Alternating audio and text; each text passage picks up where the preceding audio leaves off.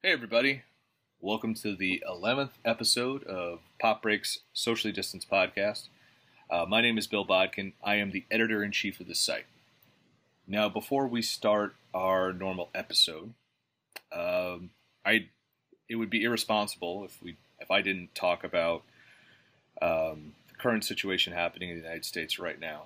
Now, when I started the Pop Break back in 2009, our whole mantra was a pop break in your day to take your mind off all the heaviness in the world, and we hope we can do this in this podcast coming up.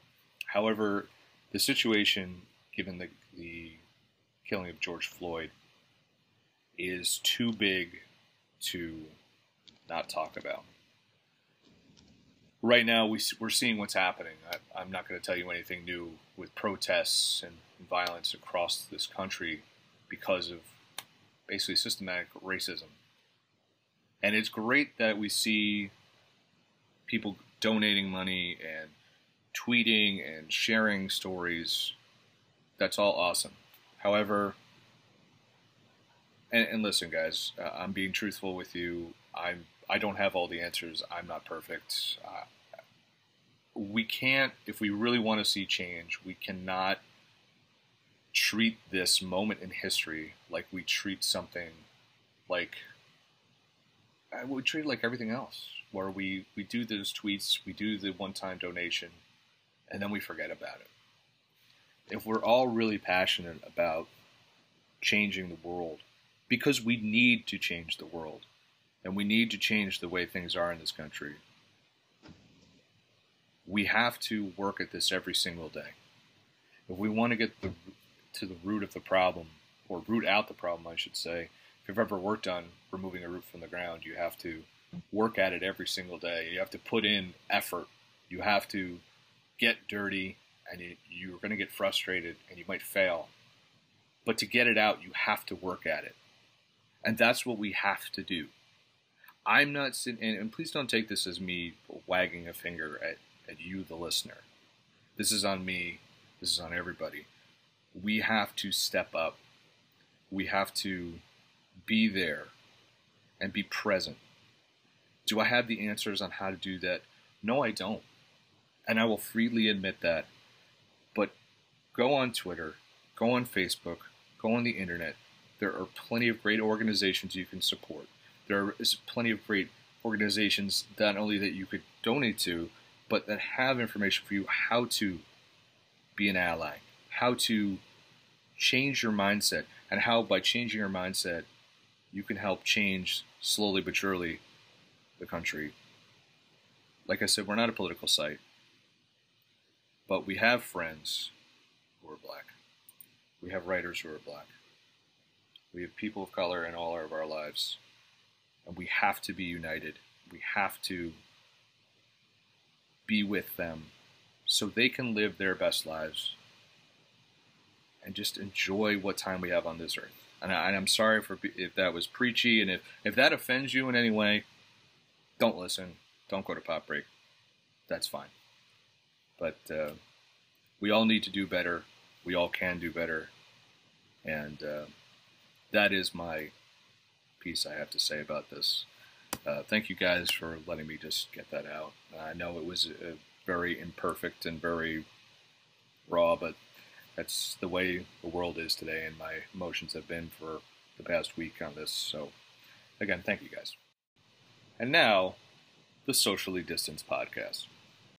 Hey everybody, welcome to the 11th episode of Pop Break's Socially Distanced Podcast.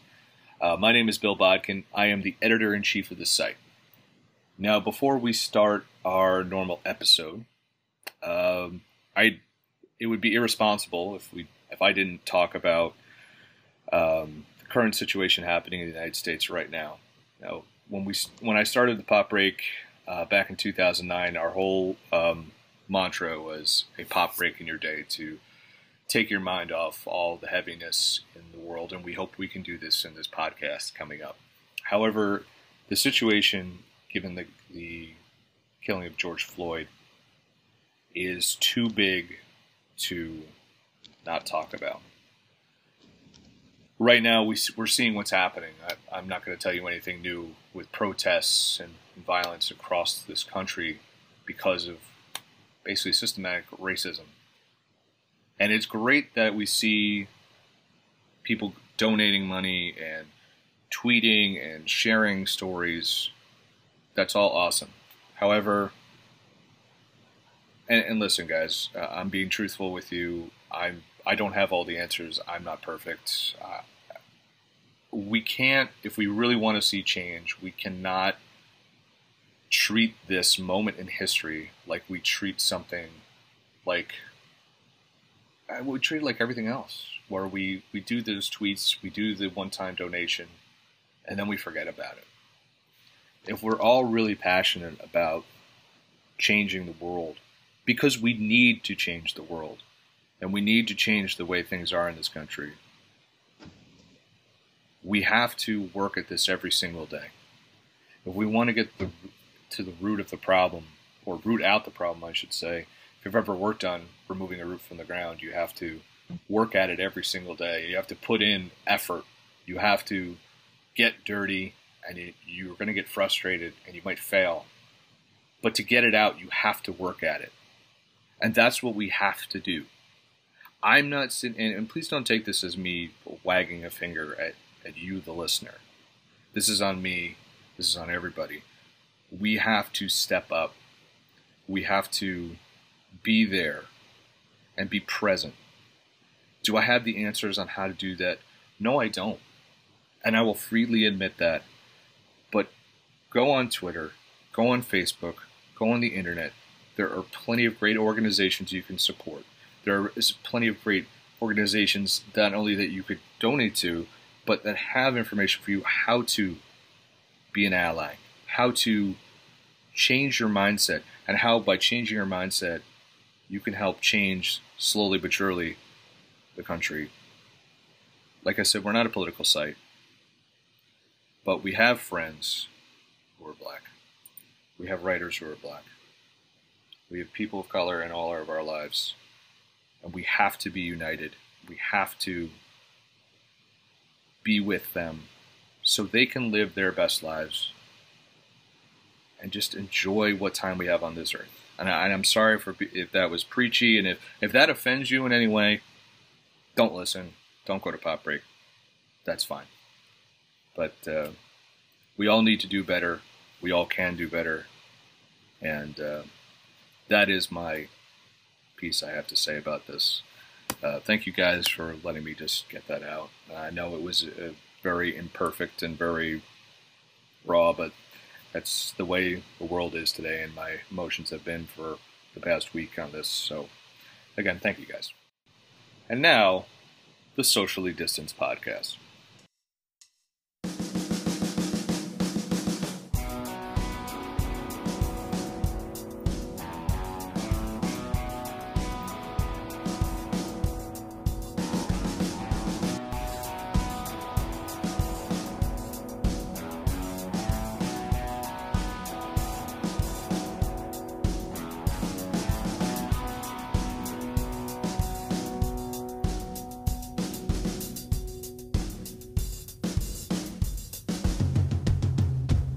Hey everybody, this is Bill Bodkin, Editor-in-Chief of thepopbreak.com. Welcome to the 11th, yes, we've been doing this for 11 weeks, the 11th episode of the Socially Distanced Podcast.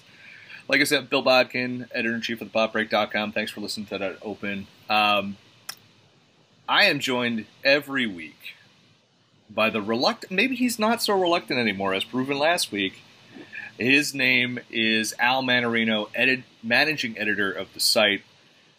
How you doing, buddy? Oh man, what a week! Yeah, it's been crazy. I when we thought that the pandemic was the worst thing that we could possibly imagine, just America's like not so fast. Yeah, it's been a really strange week. I think your boy Chip Zdarsky said it best. He did. He really did. I gotta pull. I gotta pull that tweet up. When John Krasinski he sold the Some Good News Network right before there was no more good news. Yeah. It truly feels like that with this week, and we're doing something a little different this week, and we have a fun guest, literally my oldest friend, I think. Well, we always plan. say we have every time we have a guest on, we say this is one of our favorite people. We love him. This Oh, guy's no, a real piece I of didn't say shit. I didn't say he was a good guest. Guys, real scumbag. No, I mean, literally the worst deadline hitter in the history of Pop Break. Probably not. But also complete douche canoe. We're doing this at twilight hour. It's the witching hour when we're doing this because he's like, I can only record from 2:47 to 3:02 in the morning on a Saturday if, Ursa Minor is in, the northwestern quadrant. Ladies and gentlemen, what a dick. His name is Ryan DeMarco. What's up, buddy? Cue the audience. Thank you, fellow dads. Thank you. Boo. Yes, I'm not a dad, but 11 p.m. Is not the witching hour. I believe it's what they call breakfast for the poor people. I don't know. I'm up all night, so it doesn't really matter. But it's an honor and a privilege to be here in week 11. And it's crazy, as you said, that this has gone on for 11 weeks. The quarantine, not the show. I know the show is the show is it's a You've wonderful never show. listened to an episode, by the way, so I have listened to episodes. I am a subscriber. I am a 5-star rater. So yeah, the one guy who did it. I am. It starts with one. One person starts a change. Right. No, I'm glad you guys asked me here. I could not be more thrilled. Yeah. That's mostly because 2 other people canceled on us, so you're good. Yeah, we don't have to tell them. No, in week 22, I'll be back in week 22. All right, I'll be here. We'll see. We'll see how the audience reacts. But Ryan, as much as we give him shit, give him shit for being himself. Last time I saw Ryan DeMarco, shocked to no one, I met his girlfriend for the first time, completely drunk. It was just like, said a couple things. Like, are you holding a Jameson bottle in your hand right now while you're saying that too? Oh, wow. Yeah, you're it's been completely drunk. Yes, I remember that. I that was at a festival. That was at the See Here Now Music Festival. Doubt that'll happen this year, but here we are. So people can get together. So yeah, as I was trying to say something, as Bill, as usual, interrupted me. Ryan is my oldest friend in the world. That's another reluctant thing that I have to deal with. But I've known Ryan since the 7th grade. Didn't you know Al's wife before Al? She did. I did. She did. Yes, she did. I did. Yeah. Yeah. I went to CCD with your wife. I was. It's the most Catholic thing ever said on this podcast. I know. Well, and that's strange. The last thing, so that's all right. That's as far as religion goes with me. So after that, I think that was about it.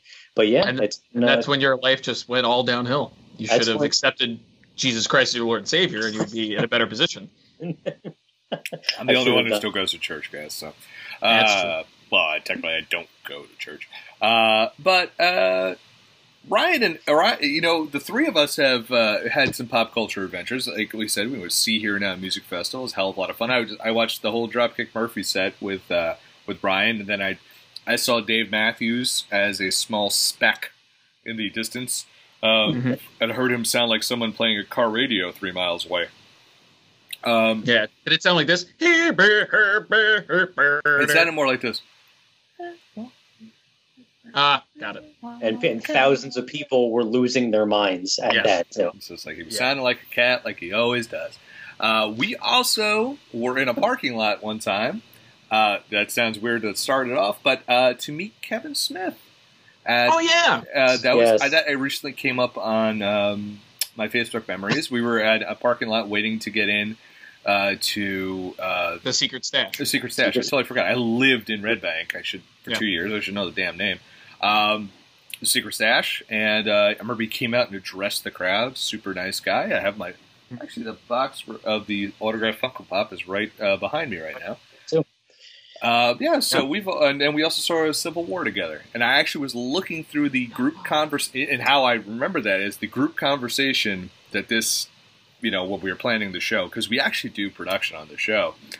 I was just scrolling up to to copy and put it into a Word document, the format, and it went up, and Ryan says, "I finally get to meet Bill Bodkin." I'm like, "When the hell did I meet him?" And it's like, there it is. Like, we all went to the Monmouth Mall in Eatontown, New Jersey, to see Captain America: Civil War, and we were waiting on you, Al, as we were waiting on Ryan before, to show up because you were working at a paper down the Jersey Shore.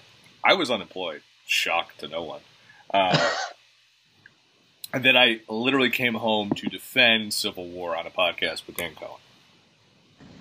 Wow. That's I totally forgot about Civil War. You know what one that I thought we were all together for, but I think Bill wasn't? Was I thought we all saw the Hateful Eight together. I was not, because what year did that come out? Was that 2014? That's 2016, maybe. I think it's 2016. Yeah, you got Ryan. I think you wrote the review for the site. Yes, because we went to go see the latest possible showing. Yeah, it was 2015, and I remember you guys went, and I'm like, I cannot make it due to work. And didn't we see it at like 1, and like we got out at like 4 because that's exactly why I didn't go to that. It was the road show. The road show. Yeah, because I was working in a very terrible place, and I had to be in it at all hours. So I'm like, nope, cannot be up for 4 hours, and I have a 1-year-old. Oh, Al, you'll miss those days. I kind of already do, but I just realized that me saying that is actually a smooth transition into our first segment, which is crazy. Oh, yeah. Al, seriously, what the fuck? What the actual fuck? So, normally, we have this weird thing. The host never introduces what the fuck is. It's always the co-host. So, Al, set the table, and I'll make the dinner. Excellent. Thanks. Yeah. So, seriously, what the fuck this week? We didn't have like any serious ones because of like what is happening in the world. Like there was actually serious things happening in the world. There was a lot of things that we're still kind of trying to figure out in the world. So, I'm going to talk over you. I have to really commend you because we wanted to come up with something, a show that was a lot lighter, especially for this week, and give it a little bit more of a debate feel just to take everyone's minds off. So, Al, great job coming up with this one, man. Thank you so much. It was strange earlier this week. Quentin Tarantino, one of legitimately the greatest directors of all time, and one of personally one of our favorite directors. He was interviewed. I think it was The Playlist, who I can double check though. The article was literally everywhere. Yes, it blew up because he did a podcast called The Rewatchables a few months back, and he did a 3-episode series, and he was talking about some of like his favorite, most rewatchable movies of the last few years or whatever, and he talked about how Dunkirk was the second best movie of the 2010s, and that's a hell of a call, man. It's a great call. It's a stressful movie to watch, I'll tell you that. Oh my god, I did that and Get Out back to back. Whoa. I did not sleep that night. I've never sleep. How'd you even get up from the chair? You were probably just like stiff. Dude, it was like because Dan and I were doing the podcast for the Oscars, and I was like, all right, I'm going to watch as many Oscar films as possible. I was drenched in sweat by the end of the night just watching it. Yeah. Because and it was February, so it's like I was stressed. Yeah. So it was Premiere was the outlet. So basically they followed up with so if that's the second best, what is the number one film of the decade? And he goes Bill, you might have the quote in front of you, but he basically said that The Social Network was the best, like hands down the best movie of the decade. And we're talking 2010 through 2019 for those. Correct. Decade is. Yeah. So, thank you, Al, for setting all that up. Now, Tarantino, obviously connoisseur of film. We've all seen The Social Network. One of the first film reviews on the site, too, because obviously we started in 2009. So, the first question we have is, And Ryan, since you're our esteemed guest, Oh, thank you. do you think he's right? He's like, fuck, I did not prepare an answer. Well, real quick before Ryan gets into that, he said it's hands down his top choice. It is number one because it's the best. That's all. It crushes all the competition. So that's his direct quote. So Ryan, to reemphasize again, what do you agree with your Lord and Savior Tarantino? Well, like most of the time, I think he is right with this one. It's a landmark movie to mark a landmark event that changed society, history, everything, politics, anything you name it. Facebook has changed the how humans interact. So yeah, I mean, this movie was pretty. It's a weird movie because it really is. It is perfect in a lot of ways. It's a movie where you can catch it at any point, whenever it's on, and you're like, I'm in till the end. You're coming in with a director, cinematographer, score, actors, all top-notch performances. Nobody misses a mark at all. Nobody overacts. Nobody fails to deliver. There's so much going on. It is just complete bonkers how it was just so perfect. Everything is just tuned in completely. And it's even now today, 10 years later, almost 10 years to the day, right? It came out at the end of 2010.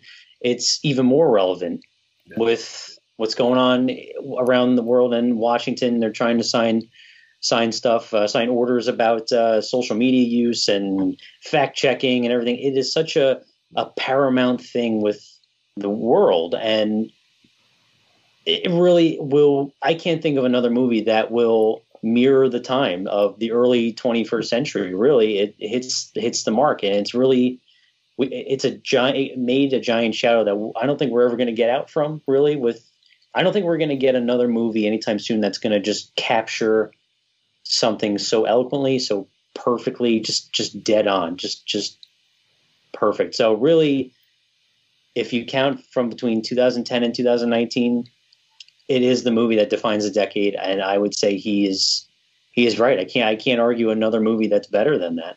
That's more relevant or just better, just perfectly crafted. I totally agree with everything Ryan says, and I don't even want to get into my answer because it's kind of going to go into what we're talking about next and the whole kind of the crux of this podcast that we're doing for this segment. And Bill, you can let the audience know what's happening. So the next question was, what defines the movie of the decade? Oh, I guess I can. I guess because we had a few more questions before we got into it. We did. I didn't want to get too much into The Social Network as just a little precursor to what's coming next. But I mean, I think you could answer this. I could in totally a general sense. Of course, and Ryan hit a little bit why this defines the decade is because of the relevance, right? So, what other movie can you think of that can come out a decade ago, and if you put it on right now, it is still relevant, and not just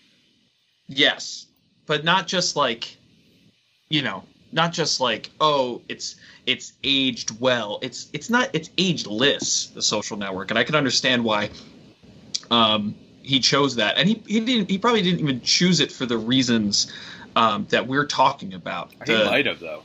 He might, but he is like a cinephile, right? And he's talking about what Ryan said in the beginning is everyone's firing on all cylinders. You have, a Oscar snubbed worthy performance from one of the first editorials.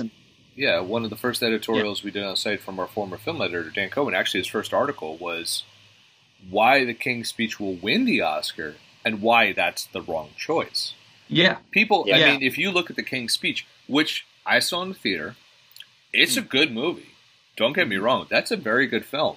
Go watch the King's Speech; you'll enjoy it. I mean, Colin Firth is amazing in that movie. Mhm. But it's not the best picture of the year. And the Oscars have gotten it wrong historically before. Like, Entertainment Weekly has done the basically redoing the Oscars. Even our own site.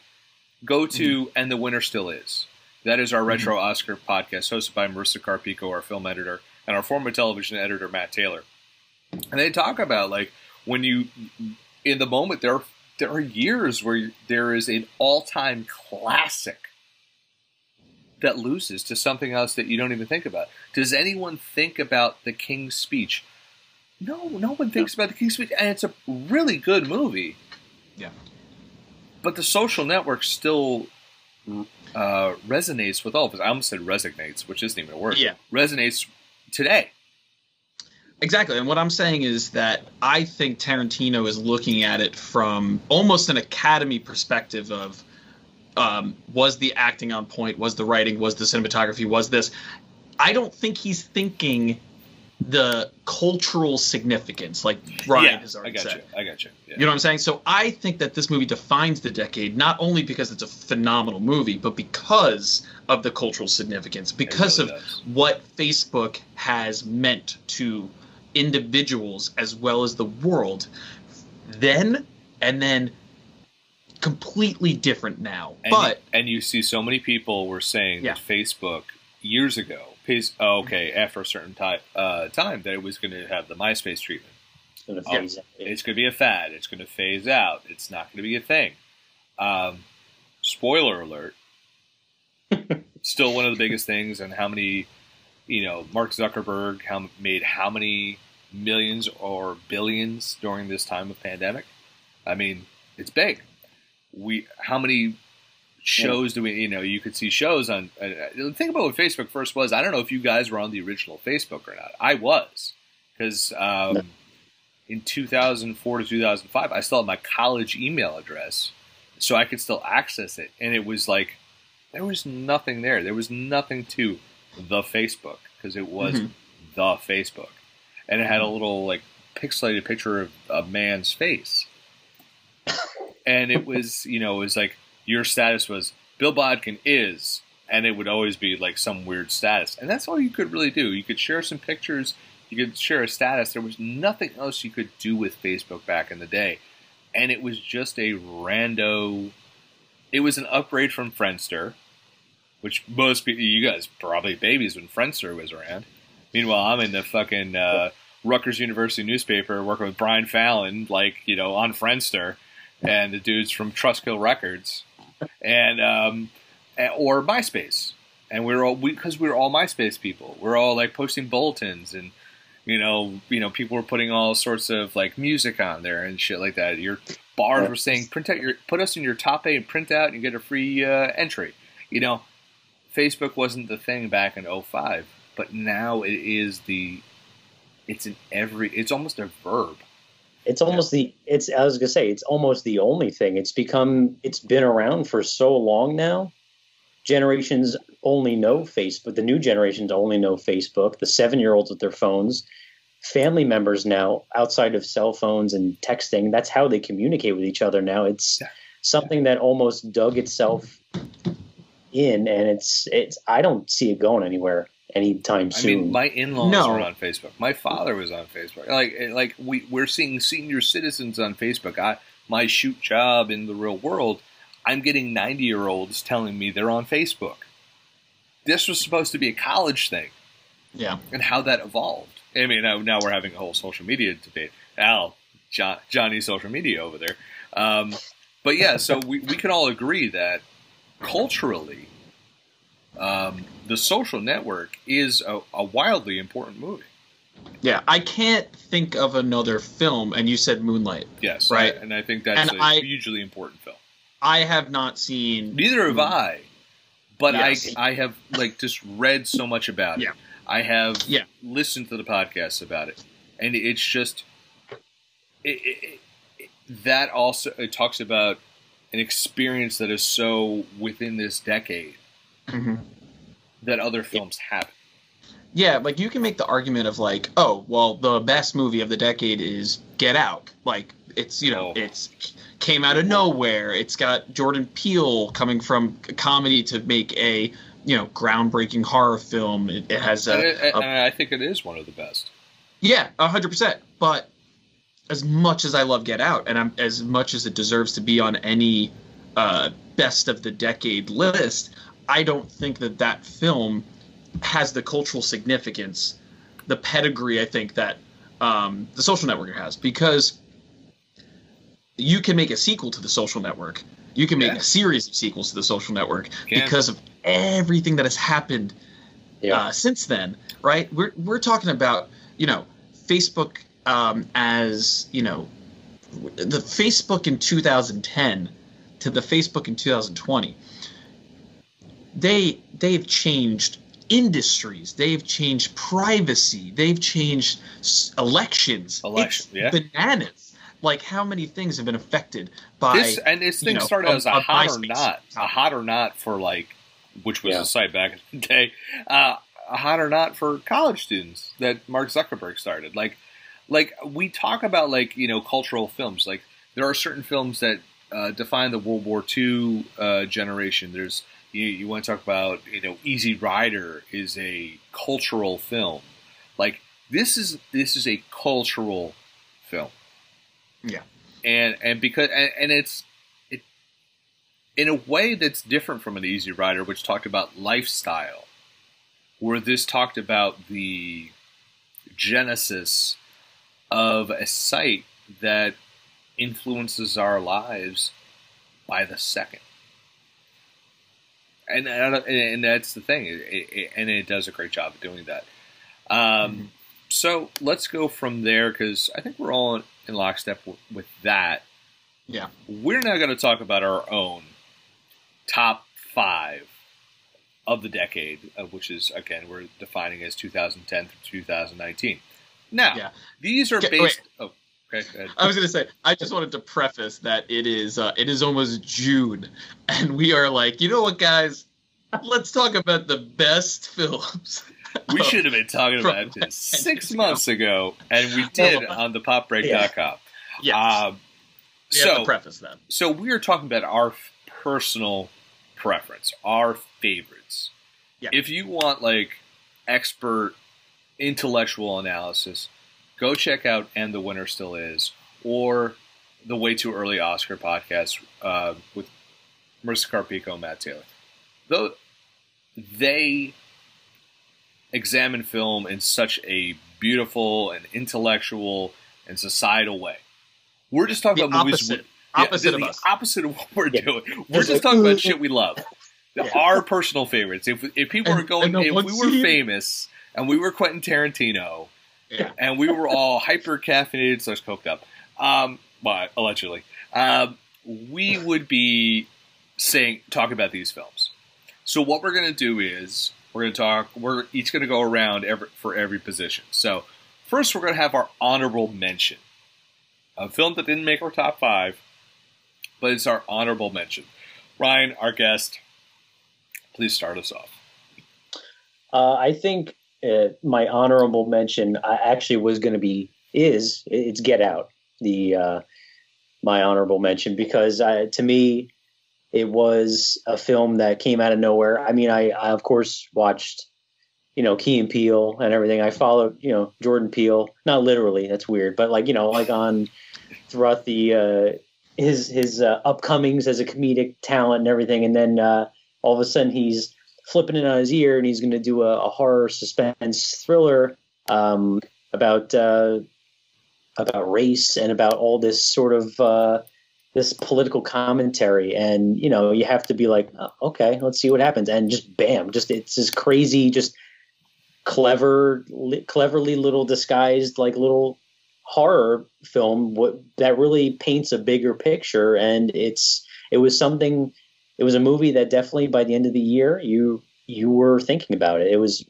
top-notch performances by the cast. Daniel Kaluuya, who ended up going on to Black Panther and everything, and of course Bradley Whitford, Catherine Keener, all amazing performances. Everybody was dialed in to 11 there. It was just a terrific turnout and a huge surprise. I think that's most of the that was a huge part of just enjoying the film. Just really just mind blown. I loved it completely. That's my honorable mention for this past decade. Check out our interview with Get Out star Allison Williams on thepopbreak.com. So, Al, what's your honorable mention for the decade? This was actually harder than doing the top 5 because there's so many movies I want to talk about. So many. I'm going to just briefly talk about, and then I'll get to my Dear dick. then I'll get to my honorable mention. I always have to give shout outs to these movies because they never get as much love as they deserve. MacGruber. That was a question I was going to ask you both. I said, what is a movie that you love universally that you just to your dying breath you will be defending forever because everybody shits on Point Break? Duh. Yeah, it's a fucking movie. Does it have to be of the decade or just in general? Well, I mean, I feel like I was about to say a lot of movies came out this decade, but like, like a lot of like, I don't know, like maybe, but like, it was just a question I was thinking, but go ahead. Cause I feel like you were about to say something. You're like, it's sucks, okay. We cut Al off all the time. It should be a drinking game. Well, we've already seen what happens. There are so many good fucking movies that came out. And like ones that I would put on my list, I don't think would end up on like maybe the best of in the top 10. It's your favorite. So real quick, I'm just gonna say a couple that I love. Popstar, Never Stop, Never Stopping. Fucking great. Is phenomenal. The Raid Redemption and Raid 2 are fucking amazing. Wait, which one's the Raid Redemption? Is that the third? Was the Raid Redemption the first one? The building one. The Raid Redemption's amazing. Yeah. It was the Raid, but when they translated it to American, it was the Raid Redemption, and then just have you seen the Raid? Oh my god! Oh yeah! Oh, so amazing. We actually, our producer of the podcast, Lucas Jones, we introduced him to the Raid. We introduced him to the Raid with a double feature of the Raid and Dredd. I still haven't seen Dredd. Dredd's fantastic. I know. I love Carl. Dredd's. And I saw the original Judge Dredd in theaters. Oh man, sorry. Hey, dude, I was 95. I was in high. Okay. I was young. And the last mini honorable mention is Paddington 2. I love that fucking movie. Somewhere Matt Kelly, at Nando V Movies, and George Heffler, host of Little Horror House in Philadelphia, are both like sacrificing a goat in your name. Yes, it's 100% accurate. The movie's phenomenal. Okay, honorable mention. So I tried not to put so many comic book movies in my top 5, but I did. And so honorable mention: Captain America: The Winter Soldier. Fuck! I didn't even realize it came out. Shit. Yeah. So choice. Honorable mention.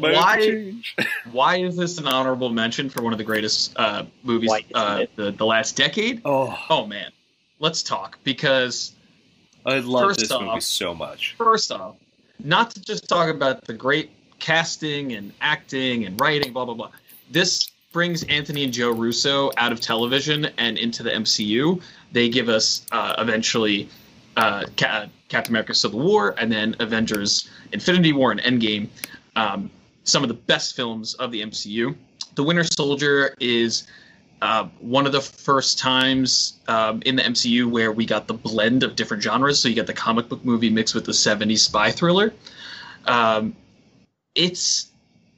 It is a super, super rewatchable movie. And as Ryan said, with The Social Network, if it's on television, it doesn't matter what part it's on. I'm watching it. Like I could be the end scene in the helicarrier, or it could be on your left, right in the beginning. I'm in. I fucking love this movie. Dude. So when my daughter was born in 2016, it was on Winter Soldier was on Stars. And so I was up a lot of late nights. I watched Winter Soldier in the first 4 months of her life 30 times. Yeah. Easily. And you're still waiting. Old. You can watch it right now, right? Dude, well, first off, you're casting Robert Redford, who, the star of my father's favorite movie, The Sting, which, have you guys ever seen The Sting? Love The Sting. Love The Sting. Fucking great. Al, you will love The Sting. Have you ever seen an Ocean's movie and loved it? Oh, yeah, obviously. This is the blueprint to the Ocean's movies. Got but it. better, in my opinion. You know, Got nominated for an Oscar, by the way, for Best Picture. Oh, Is he the Sundance Kid? He's a Sundance Kid too. He's not Butch Cassidy. no, Butch Cassidy's Paul Newman. That's Paul Newman. I Yeah. mean, my mom's all-time heartthrob, outside of Tom Selleck, Robert Redford. Shout out to Doris Bodkin.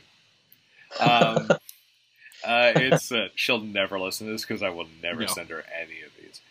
No, definitely Because not. I'm about to ask another question, go downstairs, get another refill on my drink. But yeah, Winter Soldier is amazing. Shout out to Luke Calamar, who reviewed the film, and hounded me to death to watch the film. Because obviously I had a kid coming, I couldn't watch the film. But yeah, and I watched it. Amazing. Winter Soldier, I think one of my favorite MCU movies of all time. It's the one that I always say is the best MCU. It is legitimately the best one. I think also the most accessible if you're not a comic book movie person. I don't know about that. I disagree. In my opinion. It doesn't feel like a comic book, but I feel like if you're talking about accessibility, it's still a sequel, right? It's still like there's but you can watch you don't that know movie. about Cap.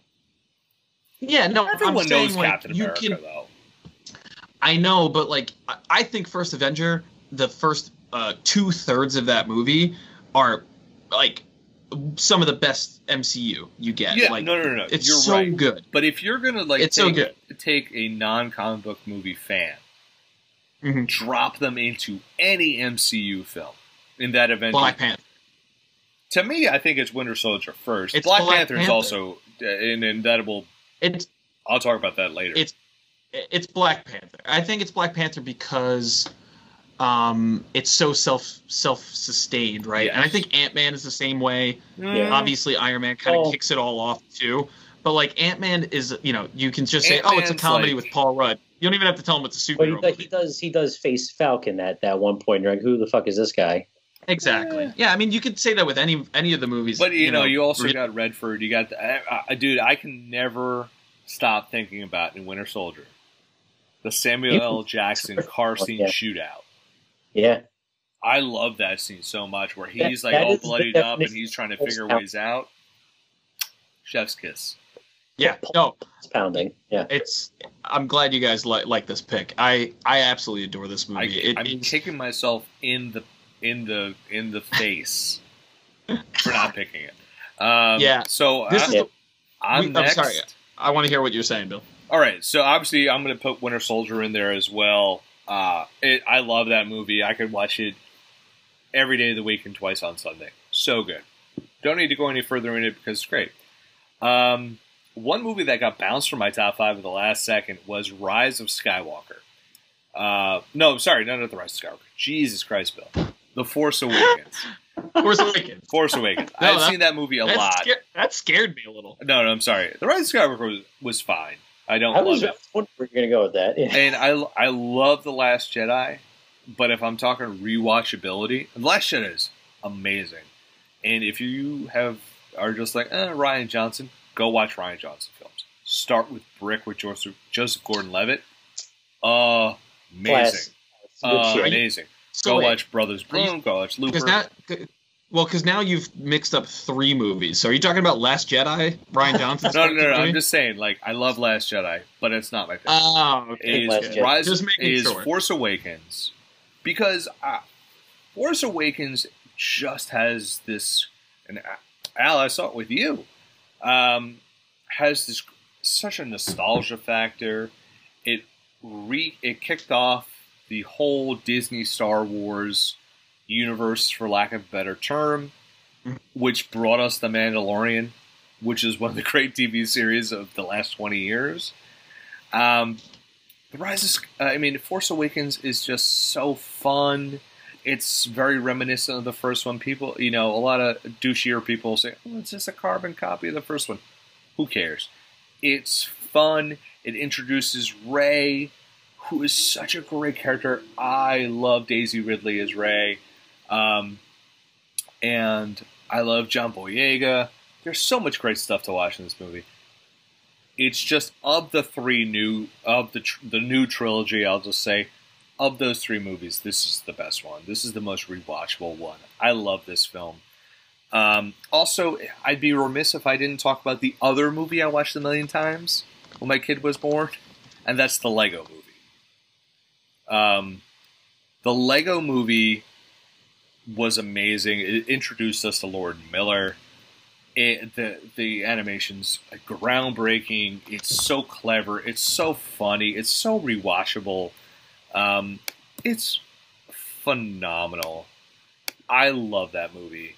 But that's not my honorable mention. My honorable mention goes to a film that nearly makes me pee my pants every time I watch this movie in laughter. And it's not Bridesmaids, which is was almost on my list as well.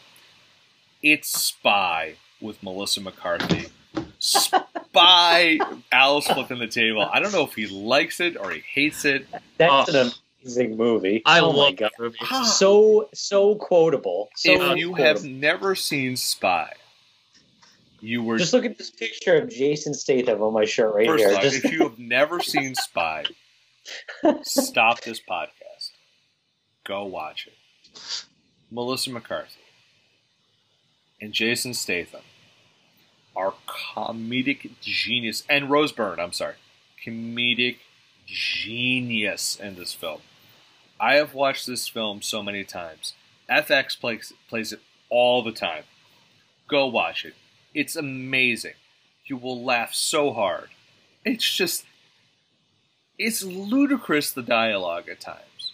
Like, you don't understand that this is real words being said by people. Like, there's this one part where she says, I just want to call you Mr. Bag of Dicks. I have heard that line so many times, and you can't watch it on FX, by the way. You have to watch it unedited. The Mr. Bag of Dicks thing kills me. Melissa McCarthy has done some great movies in the last 10 years. The Heat was amazing. Like I said, Bridesmaids was amazing. What's the one she did with Kristen Bell? Was that The Boss? I don't know. Kristen Bell. The Boss, I think it's called. Yeah, that's a super funny one. I gotta tell you that Spy just is the gift that keeps on. Yes, it is The Boss. 2016. Got it. Spy is the gift that keeps on giving. Go back, watch it. There are so many quotable things from Jason Statham in this film. Jason Statham has never been better. I don't care what anyone wants to tell you about The Transporter or any fucking action movie he's been in. This is hand him an Oscar because he is perfection in this film. Melissa McCarthy, perfection in this film. Rose Byrne, perfection in this film. It is one of the funniest movies of the last 10 years. It makes me weep with laughter. I love this film. I'm thinking about so many scenes I could talk about right now. And it's just so great. Like, stop this podcast. Go watch Spy. Everything is shit in this world right now. Spy will make you laugh and forget about it for 2 hours. I am waiting for Spy 2, and I hope 50 Cent Piece is in it. Because anyone who's seen that knows what I'm talking about. It's so good. It's so fucking good. I watched the woman I love get tossed from a plane and hit by another plane midair. I drove a car off a freeway on top of a train while it was on fire. Not the car. I was on fire. He's just the fucking face-off machine. He got his arm chopped off and he's sewed it on. Yeah, this arm has been... I'm just reading quotes now. This arm has been ripped off completely and reattached with this fucking arm. Listen, there's other great movies from the last 10 years, and there are other great comedies, and we're missing them. I get it, but Spy... Oh my God, guys! Spy is that's so what it fucking takes good. For a really funny movie, you need someone who takes themselves very seriously, saying ridiculous, funny shit. It's the greatest Statham role ever because it's just it subverts everything about Statham. I love Allison Janney, and it's written by, and I kick myself so hard, by a former classmate of mine. She wrote Spy, and she wrote The Heat. and her name's going to escape me right now. Well, she might not be she was a Rutgers journalism grad. So hold on one second. I got it. Secret fact of Bill Botkin. Hold on. No, it said Paul Feig was the writer. Oh, hold on. Who wrote The Heat then? She's in it. The Heat, which I watched for the first time the other day. Funny. That was pretty good, too. I got to watch it. Oh, The Heat is amazing. And that's 2013. That scene where Bill Burr's in it. Oh, my God. What was her name? Katie Dippold, who's a Rutgers journalism grad. She wrote... She also wrote... She was in Spy as an actress. But I thought she wrote it, so my apologies. No, she didn't write that. I apologize. She's a co-writer on Ghostbusters, Snatched, and The Heat, and she was a Parks and Rec writer. Amazing! It was so great. I love that movie so much. So awesome.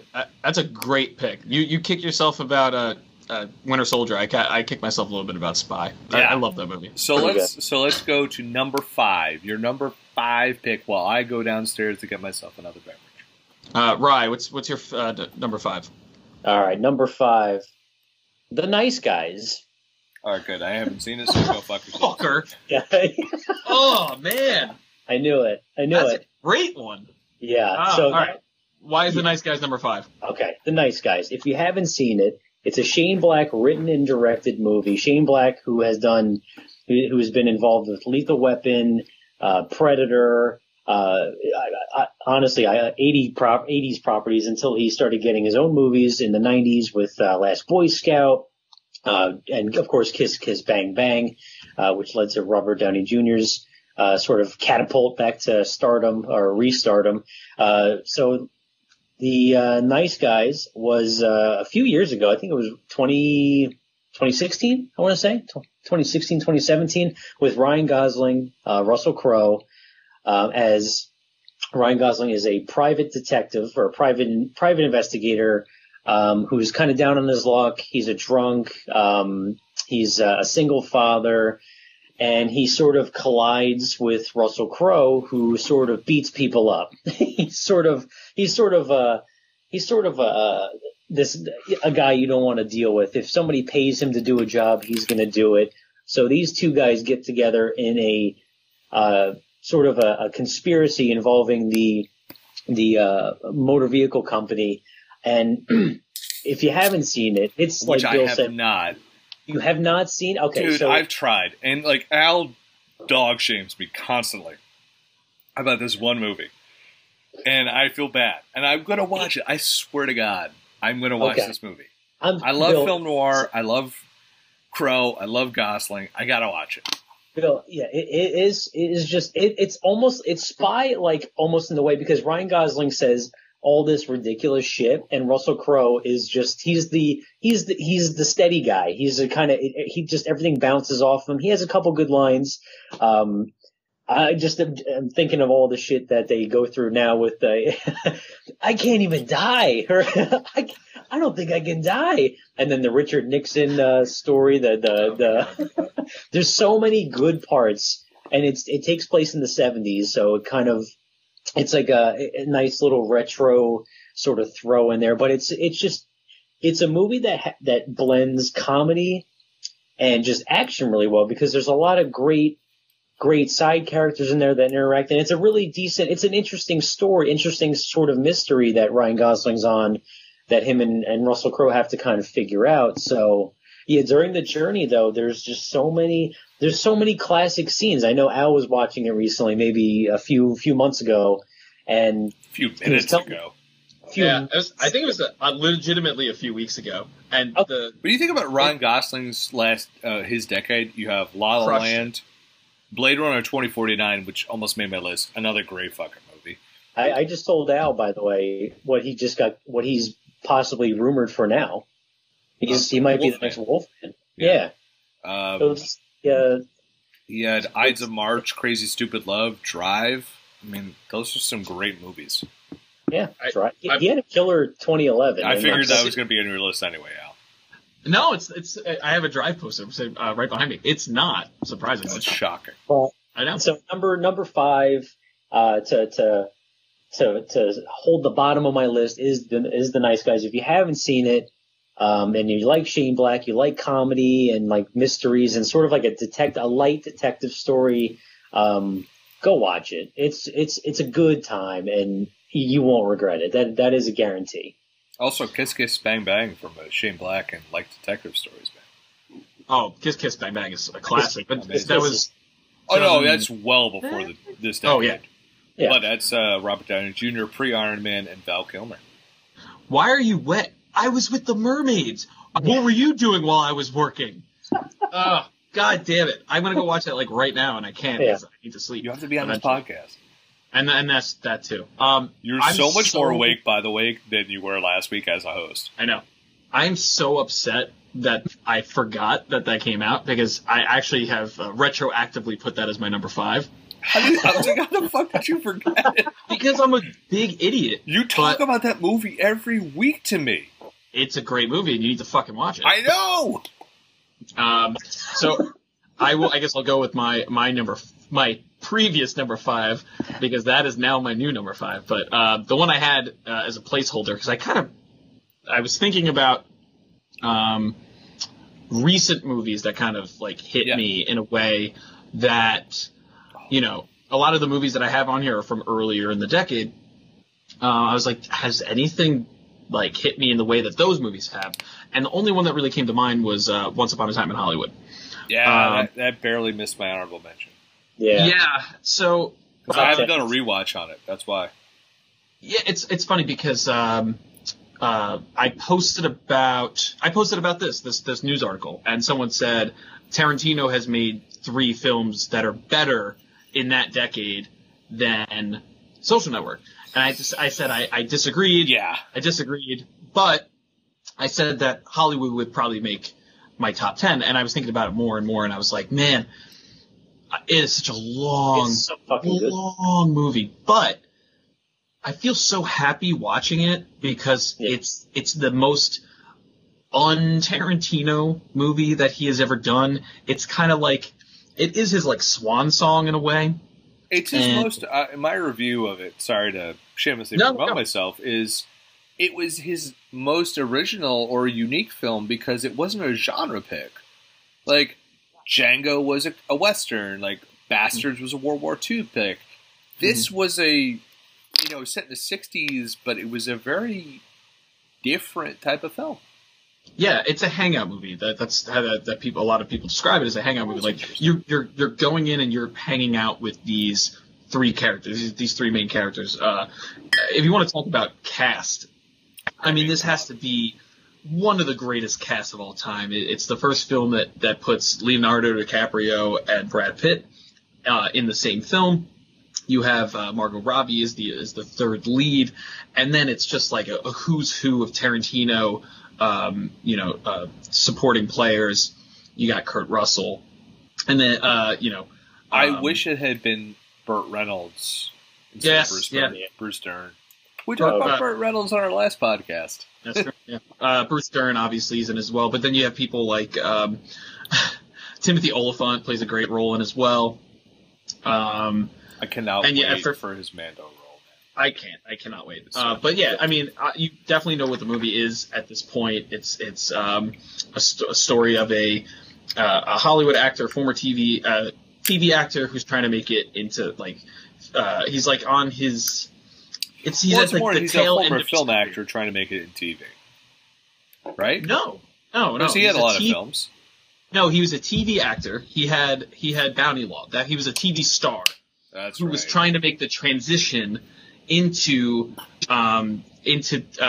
feature films and more mainstream television, but it's like right around the tail end of the 60s and the hippie movement, and he's on the tail end of his career, and the Italian movies. The Italian movies, and I love that. I wish I would when I get my garage finished off, I want some of those posters in my house. Exactly. And then Brad Pitt is his stuntman, and Margot Robbie plays one of the only actual characters, who's a real life character. I mean, she plays the late Sharon Tate, and it takes place, this whole story, over like 3 different days, I believe. Ryan, you can quote. Yeah, 3 days. I believe it's 3 days. Yeah.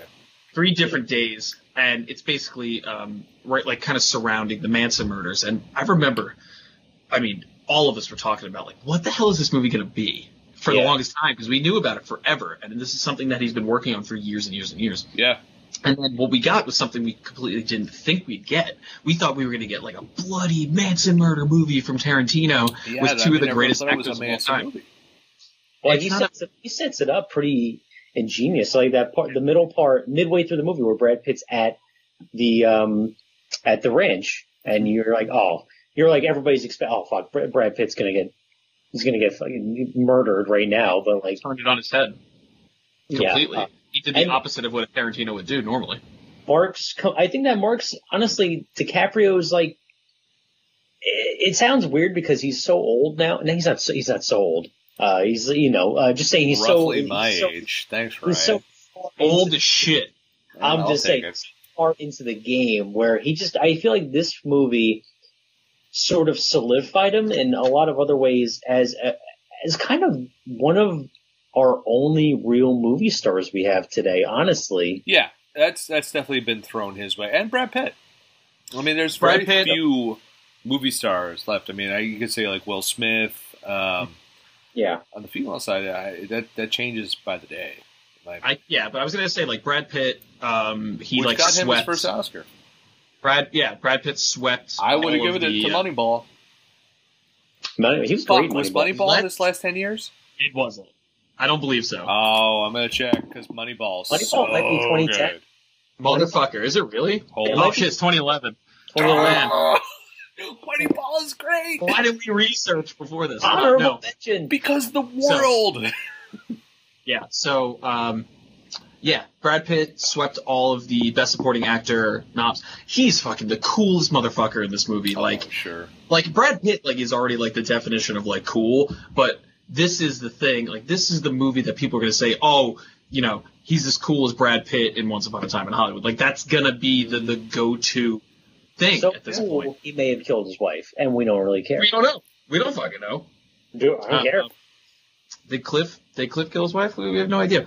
I just love this movie because when I put it on, I feel like I'm hanging out with these characters, and I feel like I'm on like this fun ride with these 2 basically like the bromance between Pitt and DiCaprio is. Did they ever come up with that extended cut for Netflix? That's still something they were talking. So it's Tarantino. It's a super long movie, and he was talking about additional footage that he filmed. There's stuff with Madsen? No, not Madsen. What's his name? From the one who sounds like Bobcat Goldthwait when he's dying. In Reservoir Dogs, the fucking the rat. You know what I'm talking about? Oh, Tim Roth. Tim Roth. Acclaimed actor Tim Roth, who's been in a whole bunch of shit, obviously out of your terrible description. The guy who sounds like Bobcat Goldthwait. Oh my god, dude! That's your go-to, guys. He was in Pulp Fiction. Watch that scene again. He was on that show Lie to Me. Who remembers that show on Fox? Literally only Ryan knows that shit. Yeah. Anyway. I'm about to cut you off on this one, man, because you didn't remember fucking Tim Roth. I'm telling you right now, go fucking watch that scene and tell me I'm wrong. I will. I mean, it's like we've disagreed a million times. Tell me I am wrong. It's my turn for number 5. No, I'm sorry, but I was just going to finish the sentence. Tim Roth, there was more of Tim Roth. He wasn't in the movie at all. Apparently they filmed a bunch with him. And there's like scenes with him and other stuff that just didn't make the butler of the man Sharon Tate's hanging with, and the actor's name escapes me at this point. He was in Into the Wild. So hopefully one day we get to see the extended cut hit Netflix or another streaming platform. It was supposed to be Netflix originally. I thought it was supposed to happen this year. But he has to deal with them. He did the Hateful Eight, which we talked about, I think, last week. Yes, we did. Yeah. With Bill, what's your pick? I'm going to keep it short because it's almost like this movie kind of explains itself. It's Black Panther.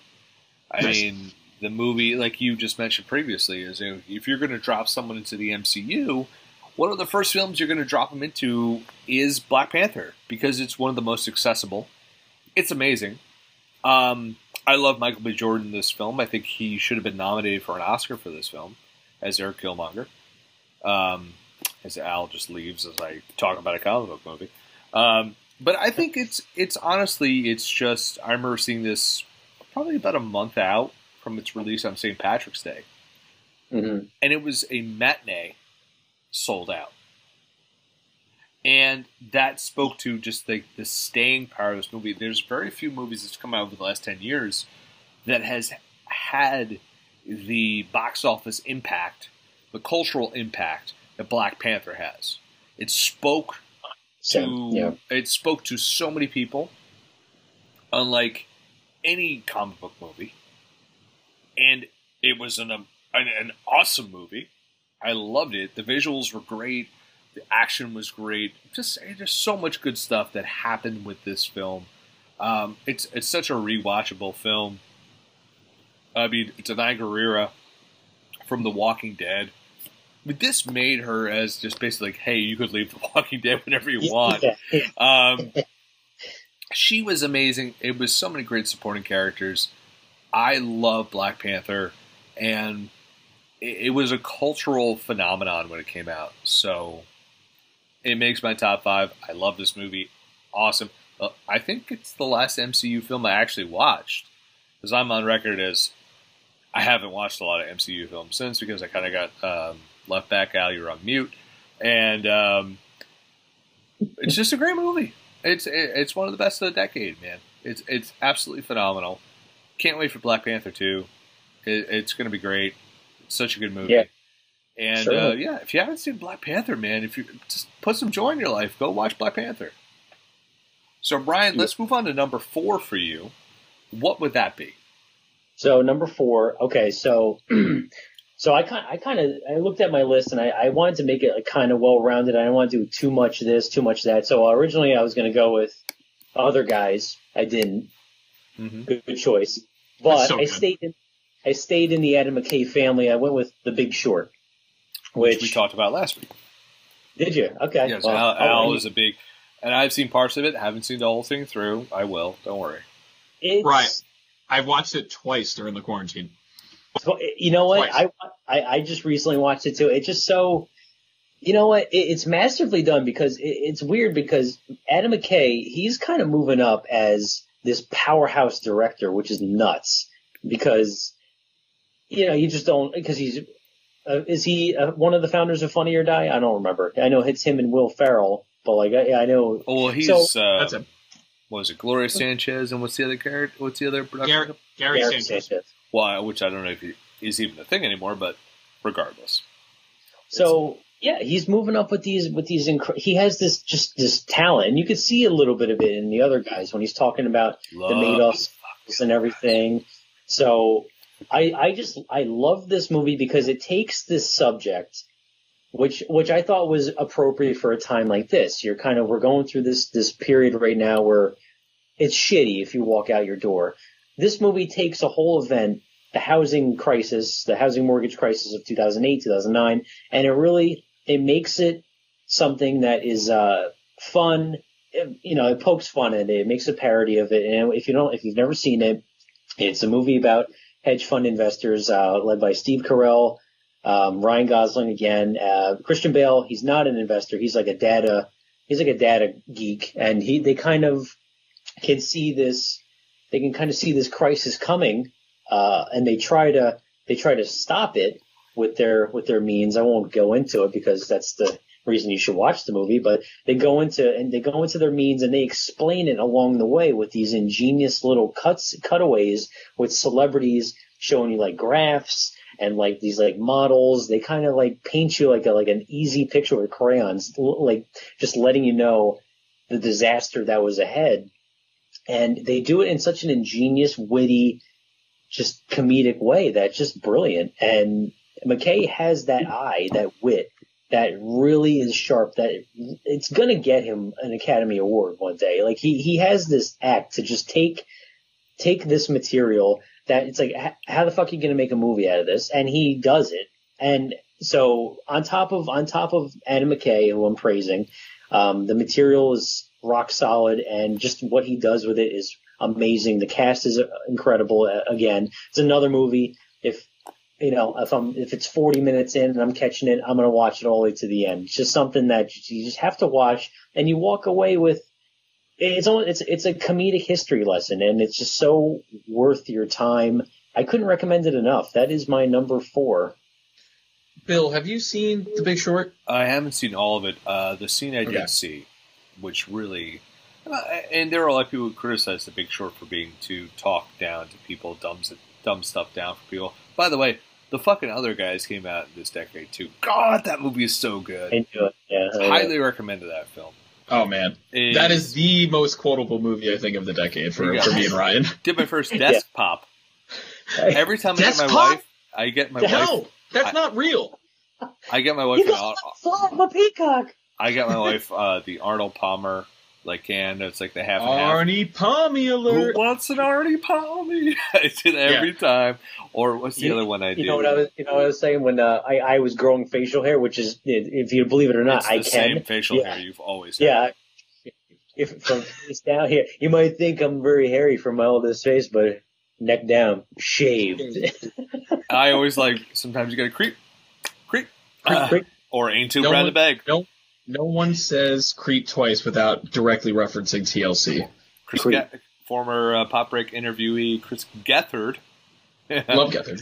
He's in that, and I tried out for an improv group with him, and I had to do it in front of him once back in college. I've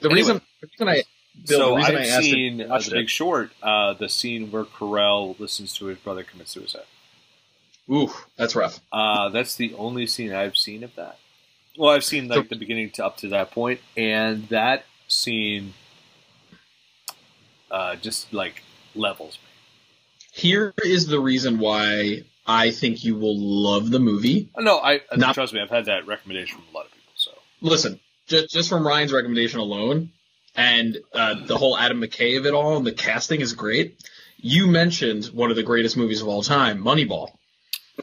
Same author. Michael Lewis wrote the book for The Big Short, and he wrote Moneyball, and he also wrote The Blind Side. As a former Barnes & Noble employee, I knew all of this. Yes, so that should be enough for you to watch it. So, what is your number 4 pick, Al? Man, just hearing these movies and also the Moneyball of it all is making me really change my list. I love this Moneyball one so much. It is the best sports movie love of all time. Fuck anyone who says anything differently. I love that movie. It's a great movie.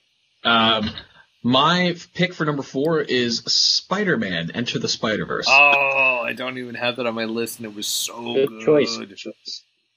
There's so many Pixar films too I want to put on. And that's the thing too, is I grew up on Pixar movies. I was 4 when Toy Story came out. 4, fuck you, I was in right? 95.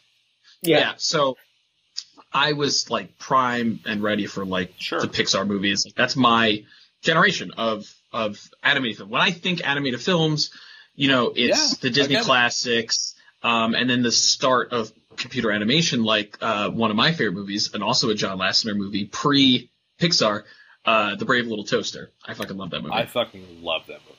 It's a great movie. That's one of the first Sophie's watching that tomorrow. There you go. So I don't know if that's on Disney Plus, by the way. I'll find it.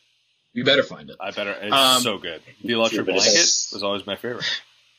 So I loved animated movies, especially now that I have a son. I can introduce him to a lot of the Pixar movies and things like that. One of the first movies he watched was, because he was born in November of last 2 years ago. One of our first movies were both The Winter Soldier and the Lego Movie.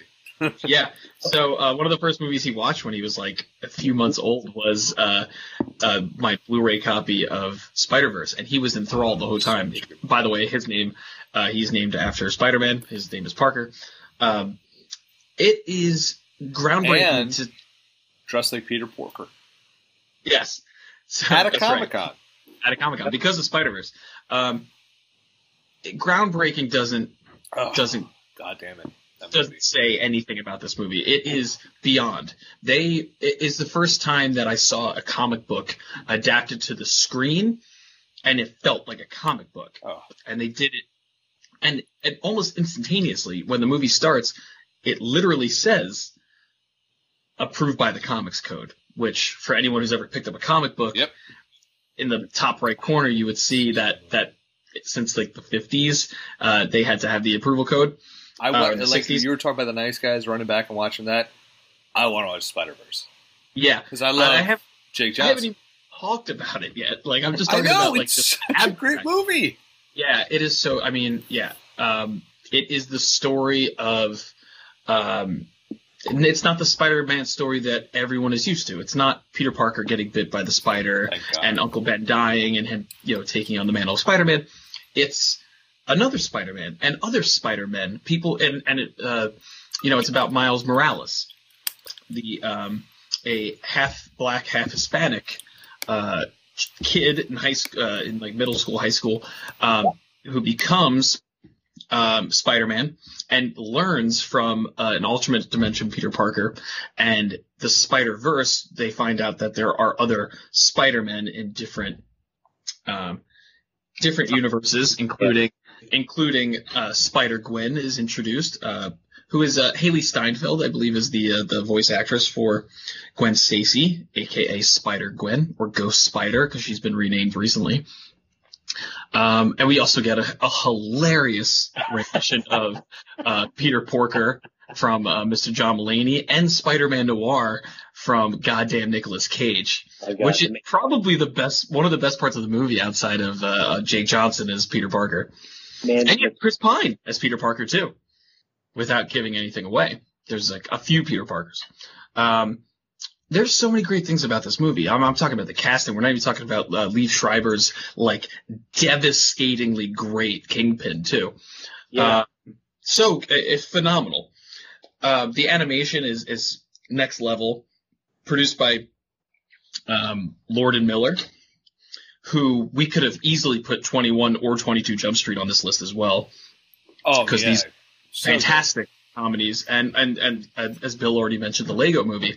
And we talked about all last week was they were supposed to direct the Solo movie, but they got fired in the midst of production. I would like to see them get a Star Wars movie again. Nah, they're not. They're not, but I would like that. It's not going to happen. Oh. They should create their own. Okay, Yeah, so but- do we finish No, the Spider-Verse? go. So Well, my you're- number 4 is going to be maybe something people forgot came out in this last decade, and I think is one of the best movies of this franchise, and that movie is Skyfall. That is the James Bond, Daniel Craig film. Good pick. Great pick. I grew up on James Bond. My dad read the original novels from Ian Fleming on a steamer ship from California to Okinawa in It doesn't get more than that. yeah, and he still had those copies when he passed. And so I grew up on James Bond, the 27 Days of 007 on TBS, watching all that. So I grew up on James Bond. This easily, as Sam Mendes directed this film, it's one of the best ones because, one, it focuses on James Bond in a different way. It's like we don't have the first woman, second woman model. It talks about him and M, played by Judi Dench. It questions a lot about M via the villain Javier Bardem, who's one of the best Bond villains of all time. The song from Adele for Skyfall, I think, is one of the most iconic James Bond songs of all time. I wrote about this film for our Best of the Decade film on thepopbreak.com. It is great action, great drama, great character study. Albert Finney's in it in a little bit. Supposedly they were offering that. I think Sean Connery might have been offering that, but he had retired.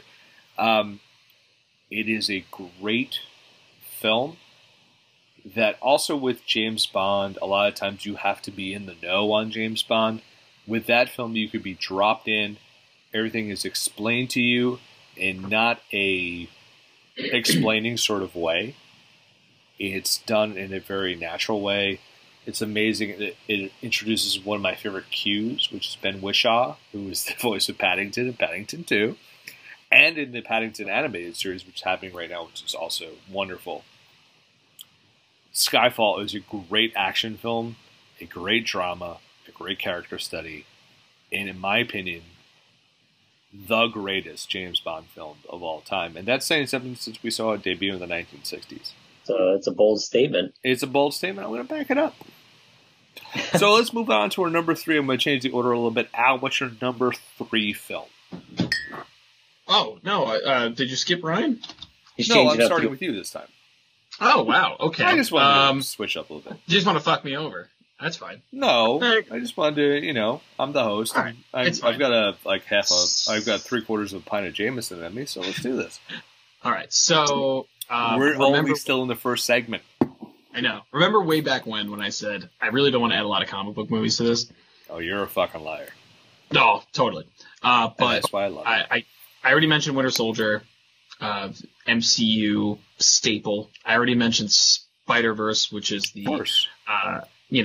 animated masterpiece. The I have anime, to talk- and I apologize. I stepped out during that conversation, and Brian has stepped out at this part. The animation and the complete aesthetic of the Spider-Verse is jaw dropping. It is. It's incredible. Like I Please said, groundbreaking doesn't even begin to talk No. about that film. I'm going to talk about another movie that was a 100% bomb at the box office. It didn't garner the attention it deserved, but it was pretty critically acclaimed and also a groundbreaking film. It is celebrating 10 years this year. It is one of my absolute I think I favorite know what films this is. of all time, and that is the Edgar Wright classic, Yes. Scott Pilgrim versus the World. I saw that Totally with forgot. that. Logan Fowler Yeah. at midnight in Freehold, New Jersey. I was dead tired from working all day delivering the magazine I worked for at the time, and Logan's like, I want to see this movie so bad. And I had to listen to so many shitheads just nitpick every second of this film. To the point where I wanted to yell to them to just fuck off. I can't see how you can nitpick this absolute treasure of a movie. I have Talk to go about back to this film, because when I watched it at midnight, I was like, this Yeah. is good, this is fine. Mhm. I have to go back to this film. you have myself. to go back, if not for Edgar Wright, who we absolutely adore because we love space, then we love the Cornetto trilogy. I would go back for the incredibly insane, almost like Avengers-like quality cast that he assembles for this movie. You have obviously the star Michael Cera, Kieran Culkin. Kieran Culkin, who is a giant star now on Succession. Great show if you guys have not watched that yet. I know I've Dude, gotten a I'm little telling bit, you, but- this I've heard show, good that things. show will knock your pants off. It's very Yeah. good. You have Brie Larson, who's like 19 in She's it. like- You have Oh, shit, yeah. you have Brandon Routh. You Aubrey have Chris Plaza? Evans, Aubrey Plaza, Anna Kendrick. Did I already say Chris Evans? Matt Probably not, May because Whitman? he's in it, and he's one of the best parts of He's the movie. great. Mary Elizabeth Winstead, who was recently in Birds of Prey, but also from Fargo. Schwartzman. Jason Schwartzman. Allison Pill, Jason Schwartzman. The list goes on and on. It is a ridiculous, Thomas like- Jane. yeah, Thomas Jane plays Clifton small Collins. role in it. Nate Clifton Whitman. Collins Jr. Yeah, I interviewed him years ago. He was the man. I actually In asked him about the Westworld. vegan police Great. because it's one of the funniest parts of the movie. Why do I love this? One of the funniest parts of the movie. I love this movie. I read the original comic by Brian Lee O'Malley. It's like a 7 manga style Yes. comic book. Manga-style comic. Manga, and it is again one of the best adaptations of the comic medium into film. They bring so many elements that you would want to see. In a almost a decade before Spider-Verse, we're seeing things like the what happens when you punch something in a comic book. You get that effect, and it brought into real life on screen, and it's just fucking hilarious. It's Edgar Wright. I mean, he's known for making these great comedies. I believe it's his first American film too. Like it's his first film. It was. Like, and it's not American really. It's a Canadian film. Here's if you my really question, get to the nitty gritty, Scott but it's Pilgrim. so goddamn good. Here's my Yeah, question hit me. about this film. Was this released maybe years too early? Because, like you said, box office bomb. If this had been released now, in 2020, or say within the last 3 to 4 years, would this film have done better? Have been, and not like I said, it's been received very well. It's become this cult classic. But do you think maybe it was released a little too early for its own time? 100%. He would have needed to do Baby Driver first. Which I And then- oh fuck! I mean, that's not even on my Baby list. I Driver. love that. Fuck, One. I know. Driver. I know. He I would wanna need throw stuff. Here's the problem is because this is 2010, he does Shaun of the Dead and Hot Fuzz, these two British films. Ultra They're cult classics. He Scott Pilgrim's his first American feature. Yeah. American feature Quote, film, and he just even with the cast, I think Grown Ups came out the same summer and outgrossed it. I mean, it just was way too ahead of its time. Like you're talking about like critically acclaimed films that it missed the mark. It was such a niche film. Comic book movies in 2010. Iron Man came out 2 years before. It's not. It's just nothing. It really, if it came out now, If you think it would about have this done on a better. streamer, like this came out on a streaming yeah. film, it would have been a fucking phenomenon. Yeah, and this is like it's not that it's like pre-internet, but this is like pre-Twitter, and then this was not even pre-Twitter, but like this would have been No, something. this was pre-Twitter's like everyday involvement in your life. Yeah, like when this premiered, I think it was not Tribeca, but it was like one of the film festivals. It was like standing ovation. Like they thought the movie was going to do so well, and then box office comes out. Like if that happens, It got an August. Didn't get an August release. Yeah, It did. it It did. did. That August release is especially back like almost 10 years ago. That was still Graveyard Shift. Baby Driver. Remember that was supposed to be an August one. Moved it up to July. I believe, Al, I saw it with you. You did I did. probably. And Megan, I think, was there too. And yeah, I mean that was an end of July surprise. Yeah, And I Yeah. But it was also- myself for not having that on my fucking top 5. I don't think the the budget of Baby Driver compared to It did Scott because of Pilgrim. the special effects alone. Yeah, So Ryan, crazy. let's move on to you. What's your number 4 pick? Wait, is this number 3 now or number 4? 3. 3. 3. Sorry, I apologize. You're fine. I was like, oh no. So By the way, my- let's get a round of what everyone's drinking tonight. By the way. I'm drinking Green Zebra. It is a Goza style ale from Founders. It is going to be my new beach beer because it's phenomenal and it comes in a 15-pack. If I Cheers. could drink a beach beer, it would either be a Kona Longboard or a Leinenkugel Summer Shandy. I only have one left in the fridge. I'm saving it. And Ryan, what are you drinking tonight? Bill, I'm drinking a Leinenkugel Summer Shandy. I was cleaning out my. I will tell you that I have interviewed in my previous life Jake Leinenkugel, Really? then got wasted midday with one of their best friends who's like a muckety muck there, and he looks at the guys I'm with and he's like, "You know who James Garner is?" And I said, "Yeah, he's in the Rockford Files. He was also in The Notebook." People I'm with who were like Miller Lite representatives like, "Who the fuck's James Garner?" He's like, "We got him in the Leinenkugel pace car for the Indy 500." He looks at me, he's like, "This guy's like 24 years old and he knows who fucking James Garner is." Shots all around for me and him. We got wasted at 3 o'clock in the afternoon, I should say.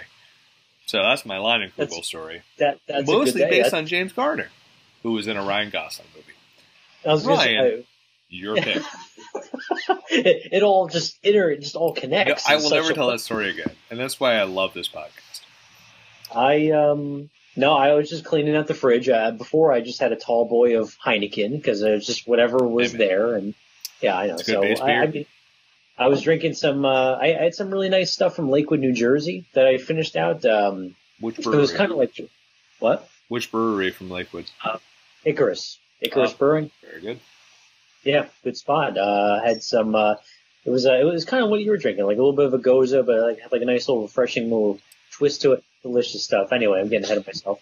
I'm down And to I summer am shit. drinking a Jameson and Coke Zero as I try to every week. So, Ryan, you're number 3. So number 3, another movie I feel had a lot of critical response. I feel like it kind of like it was big when it was in the theater, and then the award season came, and it was big. It was a front runner, and then I feel like ever since then it kind of just fell off the map. That is 3 Billboards Outside Ebbing, Missouri. Not Nice. my favorite. Nice Not pick. your- I like that movie. I don't know. I don't think it'd be a top 5er for me, but I absolutely Well, adore yeah. Mark McDonough.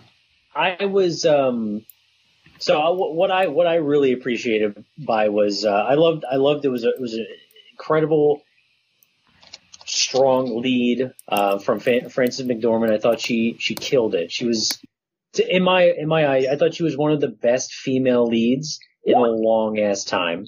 It was kind of she dominated every scene she was in.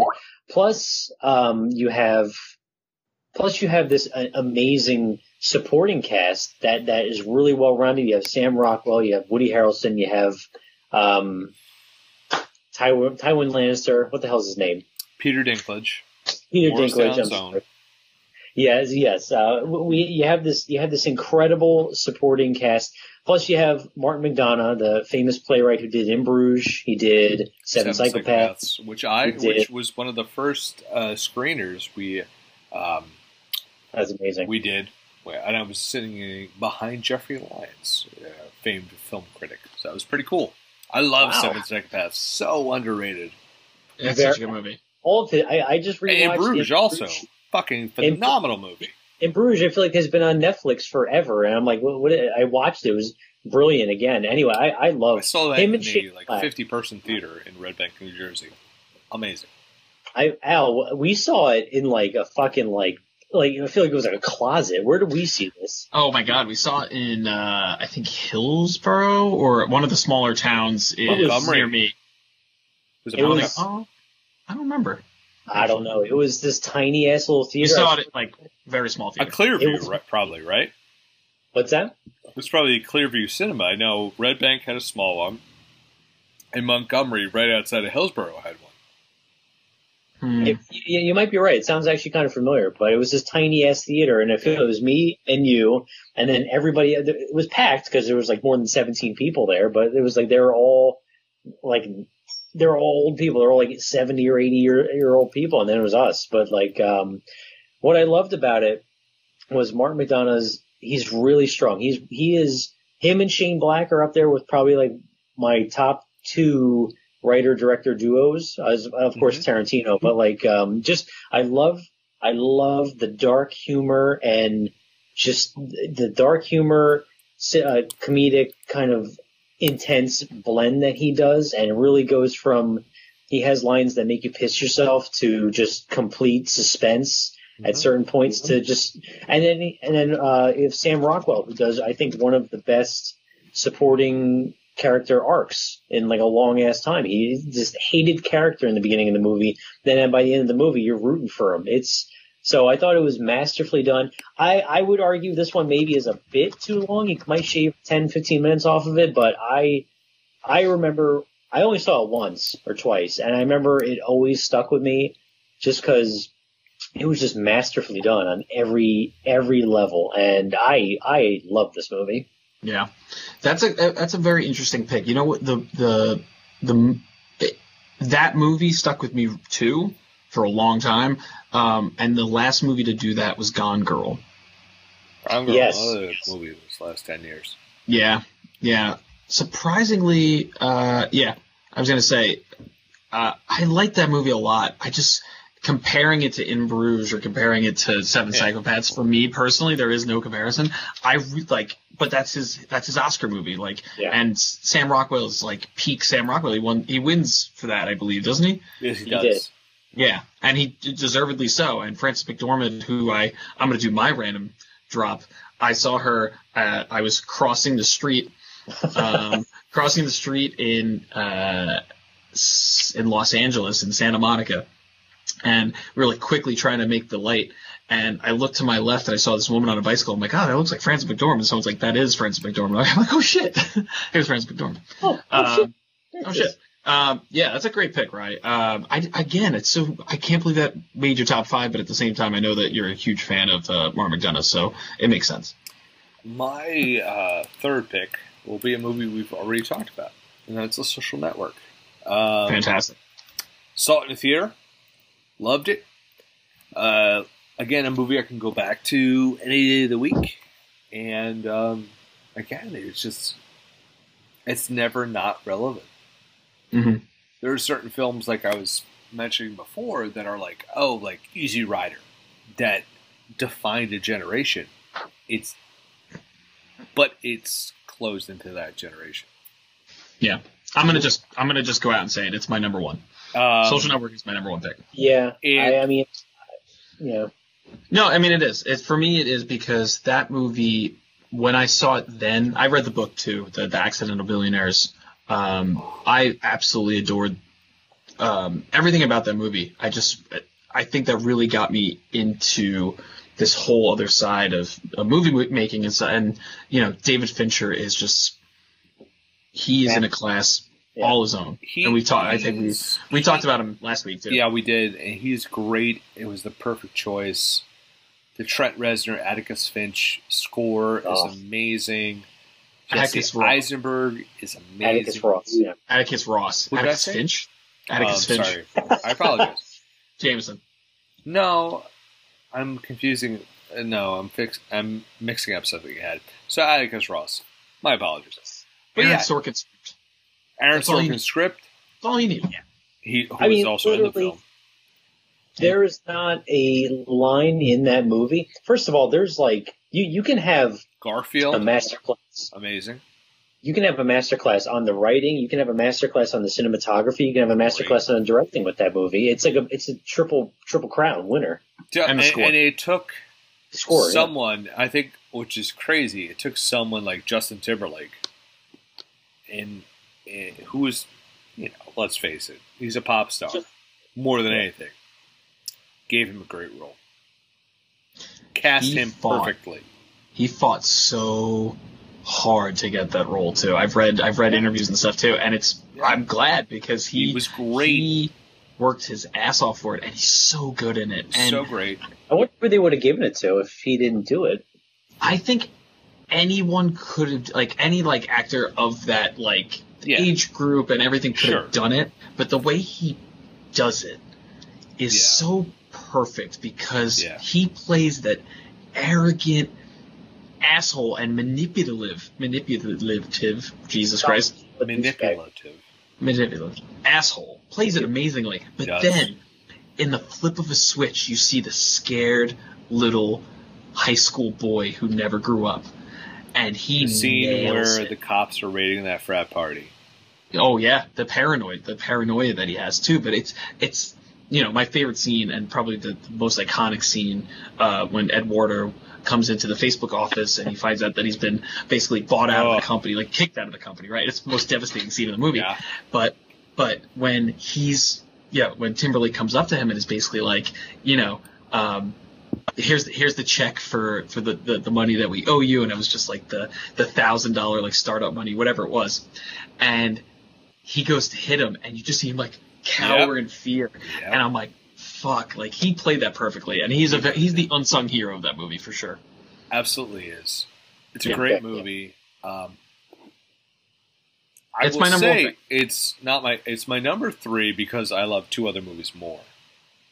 Yeah, but what we talked about previously is it really defines the 2010s because it captures perfectly a platform that it's basically if 50 years ago there was a movie about television, and how that came out, and directed in the same way that talked about how television and it became so important and imbued everybody's lives.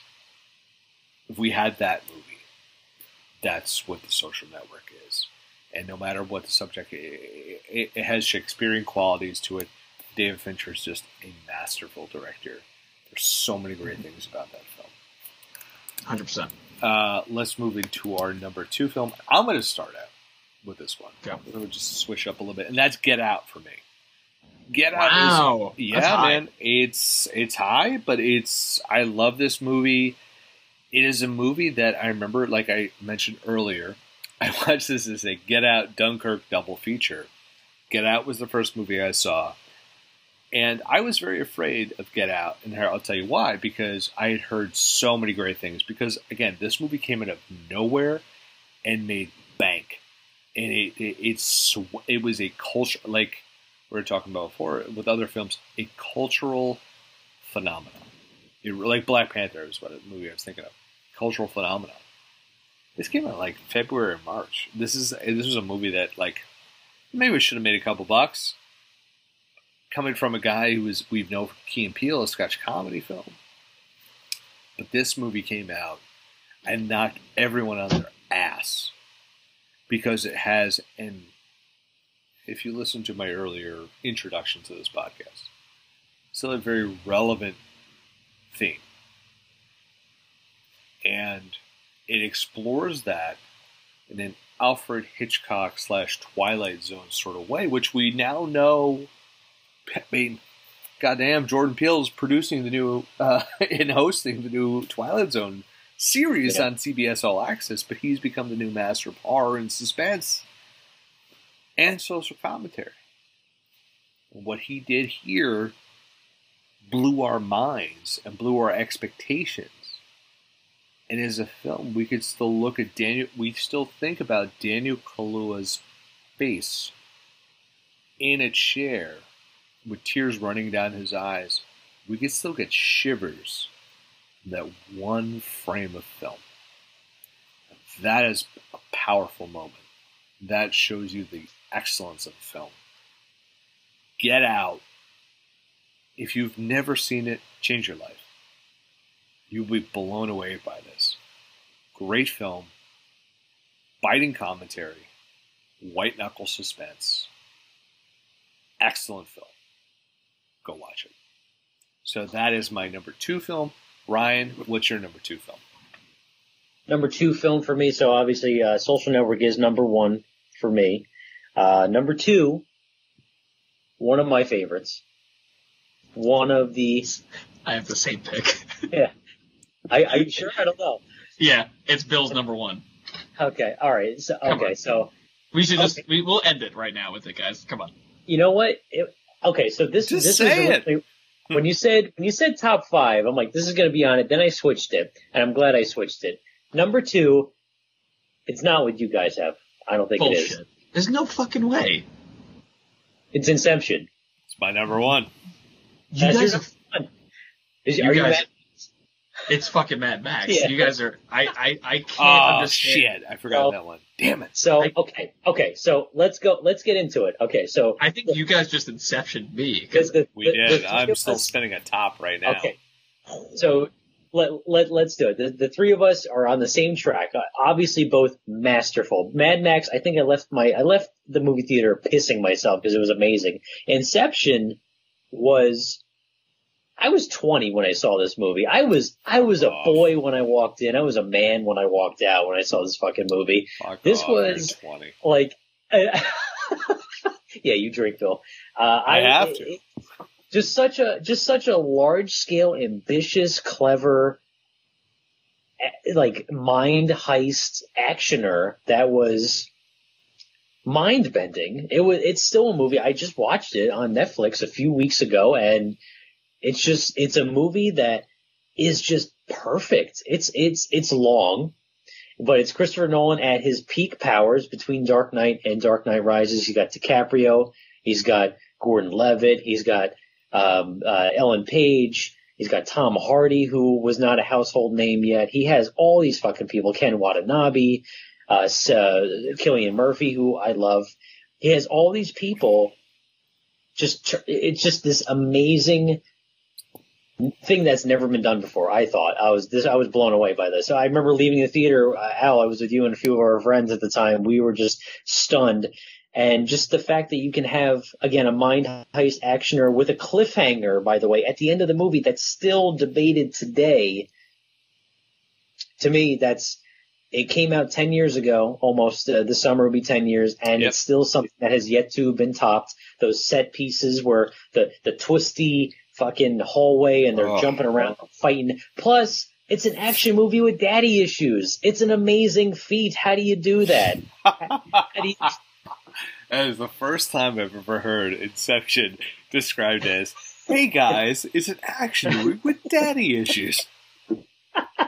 So my number 2 pick, it was close. Mad Max is in there, but number 2, Inception, Christopher Nolan, he blew my socks away. I want to live in there, and that's my pick. Go for it, guys. Debate. Al, what's your number 2 pick? I mean, I said it. I don't know. I'm fucking shocked at how neither of you have Mad Max Fury Road in your top 5. Let's qualify this whole debate. We are putting 5 movies from a decade. Mad Max Fury Road. It's 5 movies from a decade. We're gonna miss Max Fury Road. Yes, and I will say that you and Dan Cohen dog shamed me into watching this movie because I didn't see it in theater. Again, father to a newborn, didn't watch it right away. Got to it. And I felt like every day you and Dan were like, Fury Road, Fury Road, Fury Road, Fury Road, Fury Road. And I'm like, I'll get to it. And it's a big fucking car chase, and it's glorious. I get it.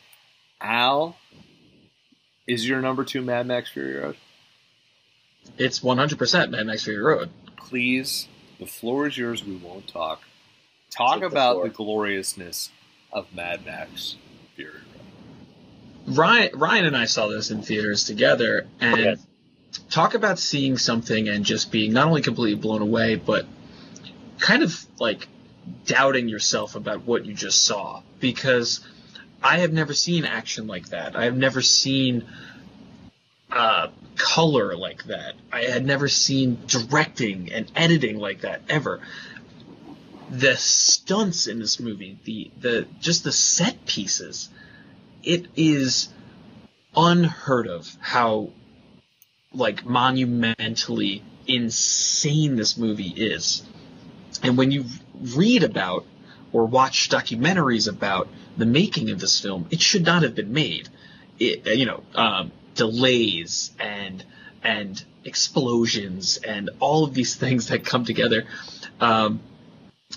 George Miller, who at the point was like in his 70s, directed the craziest high adrenaline. It literally is like taking just like cocaine, the movie, right? Like it's bananas. Can I tell you, for anyone who wants reference on the movies that George Miller directed before Mad Max Fury Road, Happy Feet.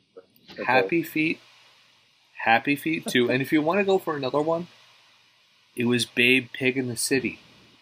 He also directed Babe. He directed Lorenzo's Oil, Dead Calm, The Witches of Eastwick.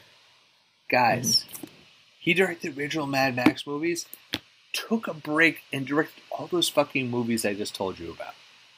Like, Babe and Babe, Pig in the City defined childhoods. Yeah. I think we briefly talked about last week about George Miller's Justice League movie that he was doing in about like 2008. He was going to direct a Justice League movie. I did not pick up on that reference because I was probably my mind was elsewhere.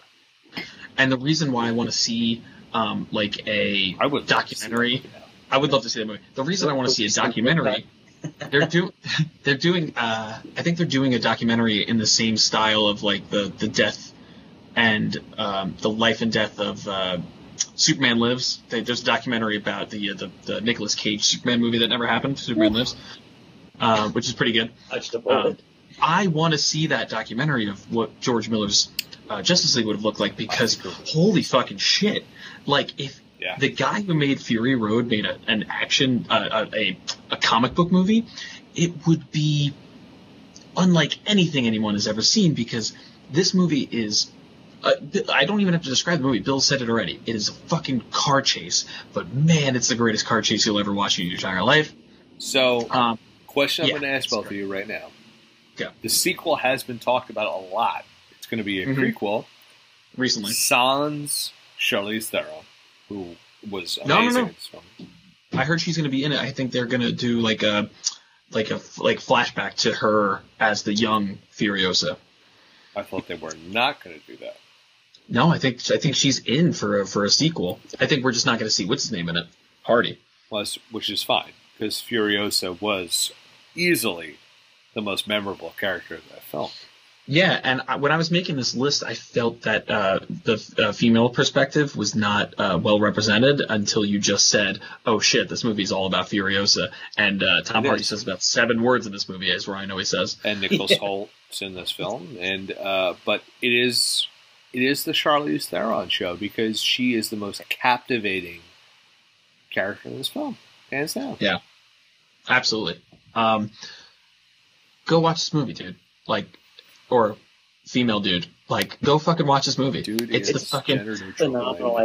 It is the craziest thing you'll ever watch, and we will say throughout the whole movie, how the fuck did this get made? Because it shouldn't. Effects, it's all stunts, it's all fucking precision, just perfect. I think George Miller, he's gonna live to 170. He's got another one of these babies. Outlive me easily.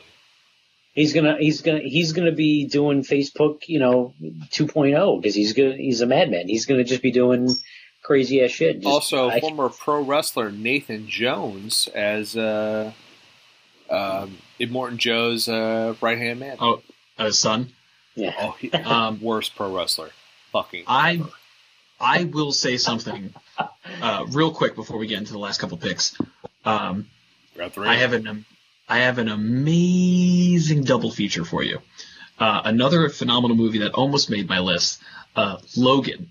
Oh fuck!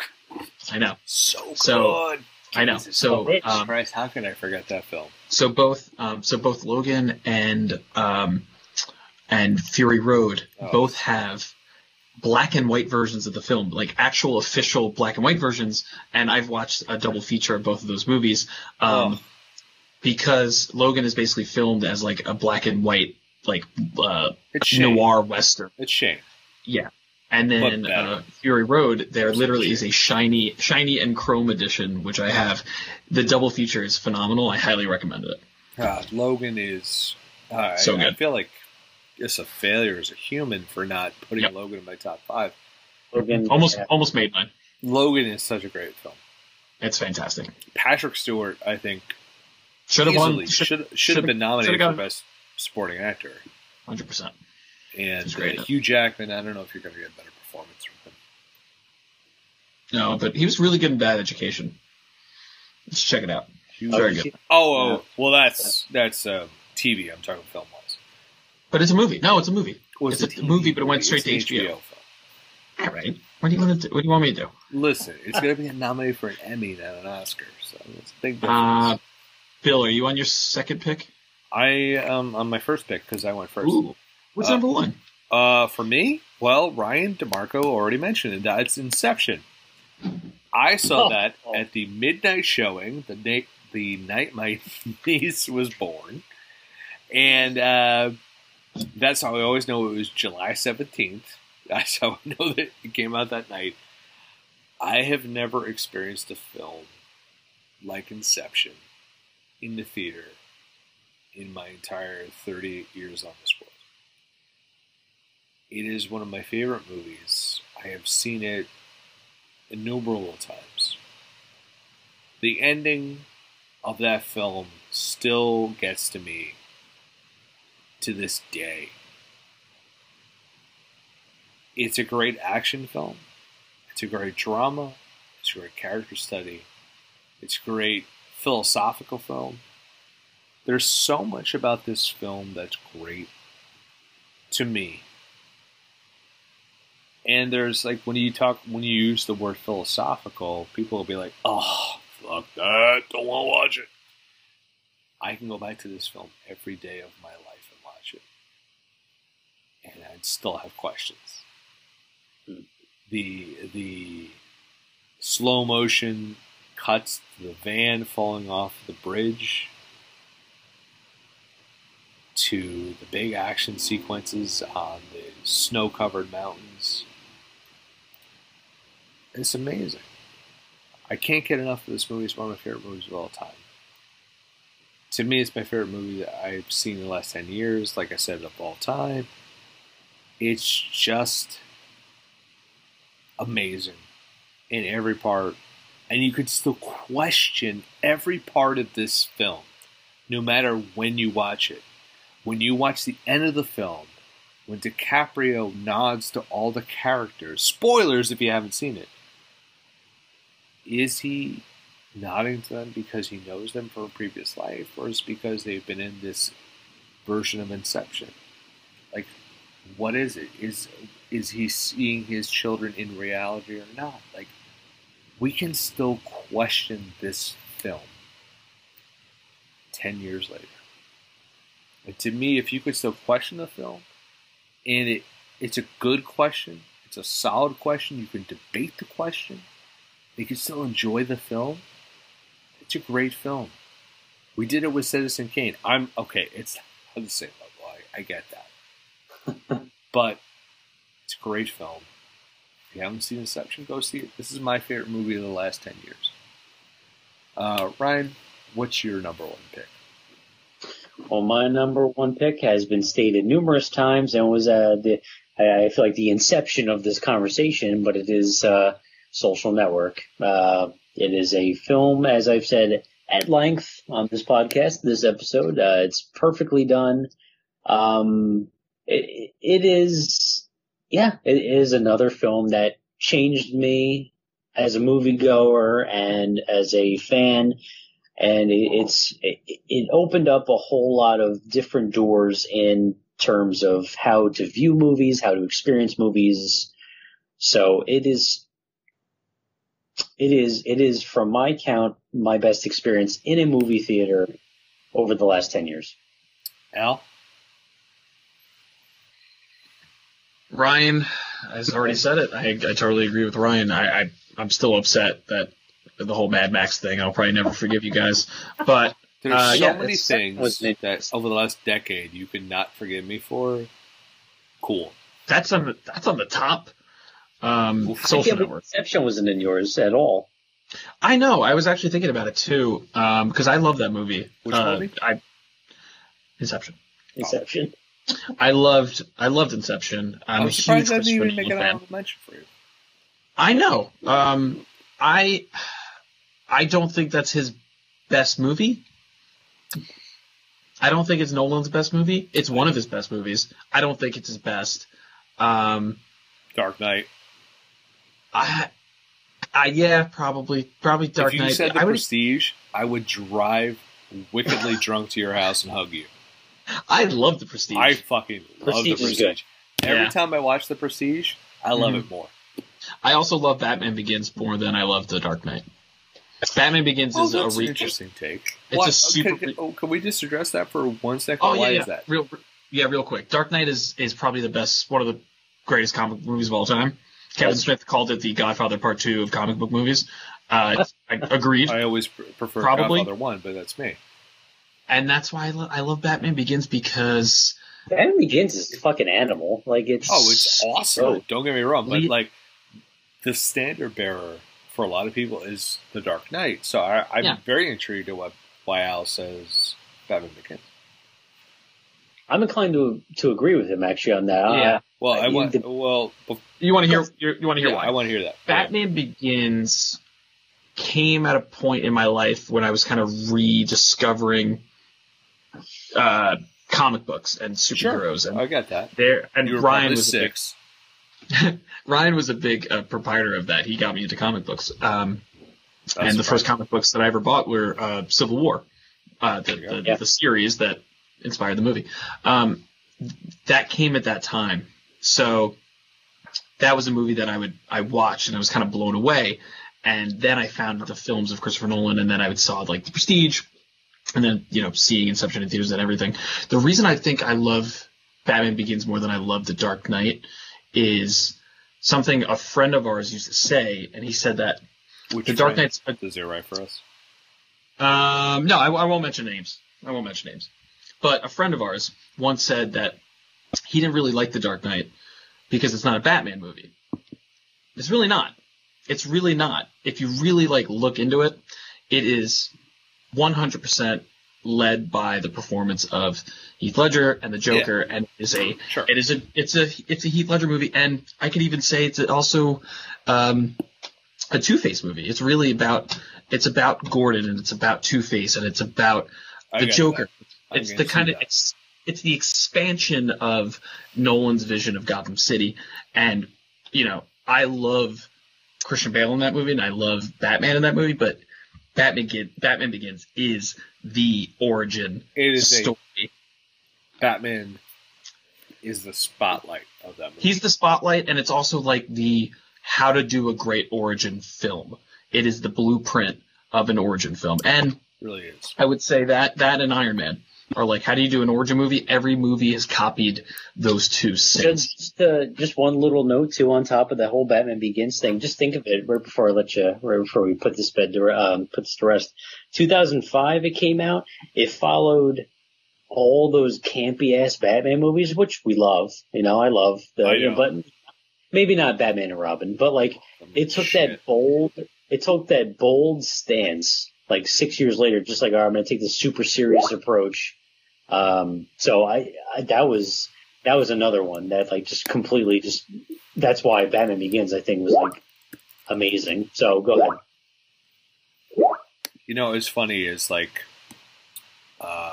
person who recommended Batman Begins to me was my dad. Wow. My dad actually was bought the DVD from Blockbuster. And I was I wasn't living at my childhood home at the time. And he was Batman, because he was a big Liam Neeson guy. So he's Batman Begins is great. He's you need to watch this film. It is awesome. And I was you're recommending a Batman movie to me? And he's yeah. He's it's that great. And I watched it, and you're right. It's such a great film. Yeah, it was. We forget it, and we forget it because the second one is, like you said, is so iconic. But 100%. We forget how great Batman Begins is. And it was at a time in my life too where, like I said, I was introduced to comic books, but I was also really introduced to my taste in film. I was really discovering that.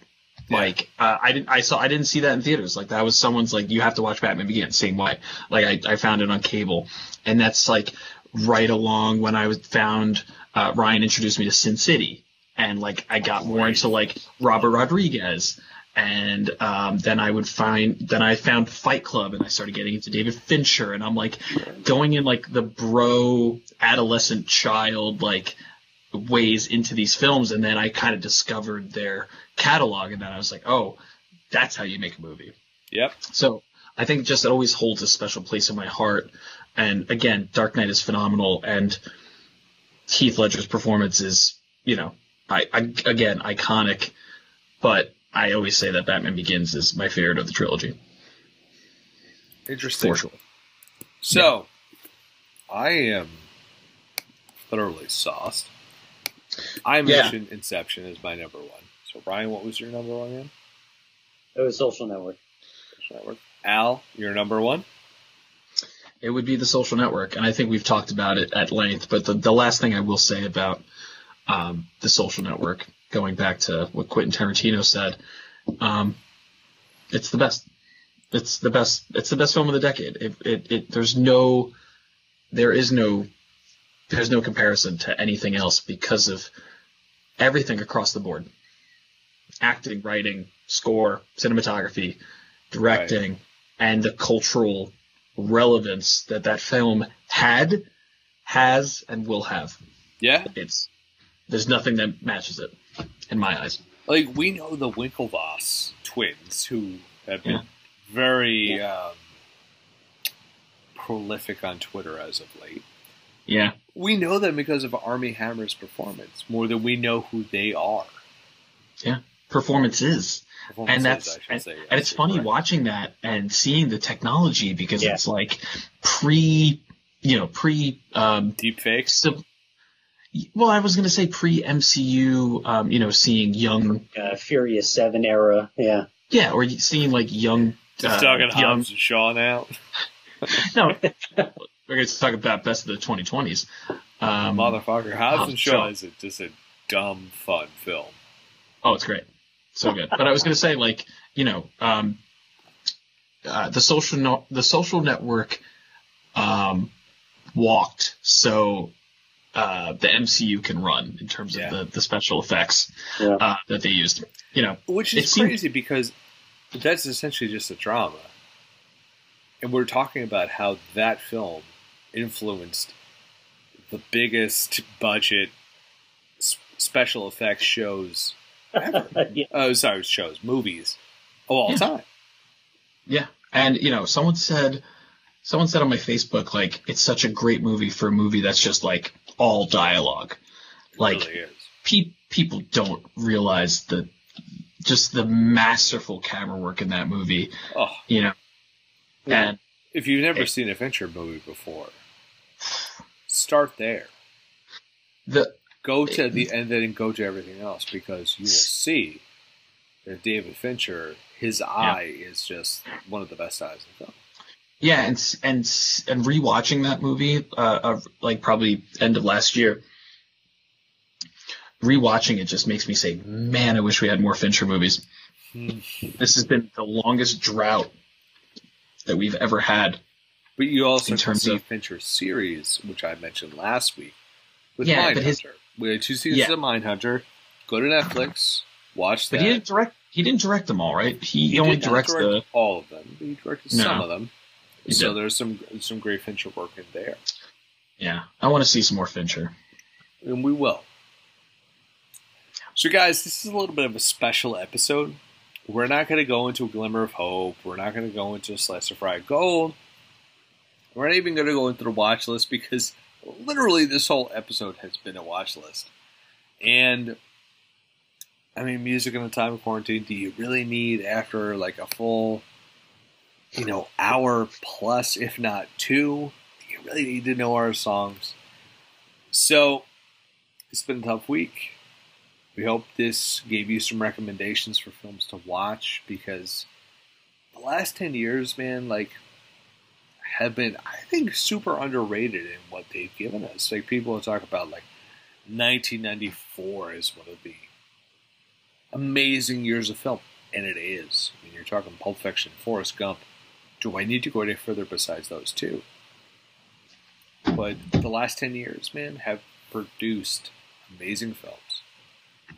I hope we provided some films that aren't too obvious, and some films, like Spy or The Nice Guys, that maybe you missed. Maybe you only caught on cable in its edited form. Go to Netflix, go to wherever you can find it. Enjoy it. It's awesome. So, Ryan, you're our guest. Thank you so much for being on this podcast. Thank you for talking about movies with us. Where can people find you on social media? Because I know you're hyper prolific on social media. He's also on mute. Don't unmute yourself, Ryan. I know you have a cat running around here once in a while. It hits the mute button. Bro, we had my 5-year-old show up on the show, and I could still host it pretty well. This is why you were the Bodfather. This is why you are. And I'm super drunk, so let's. End all be all. Not as bad as the last time.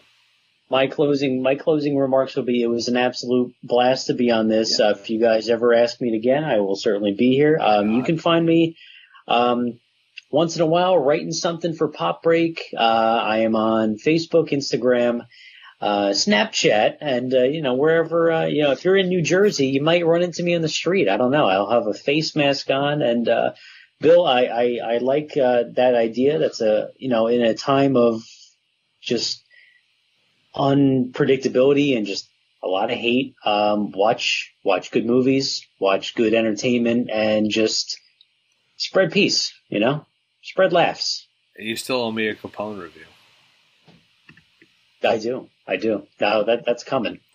And I don't envy you for doing that.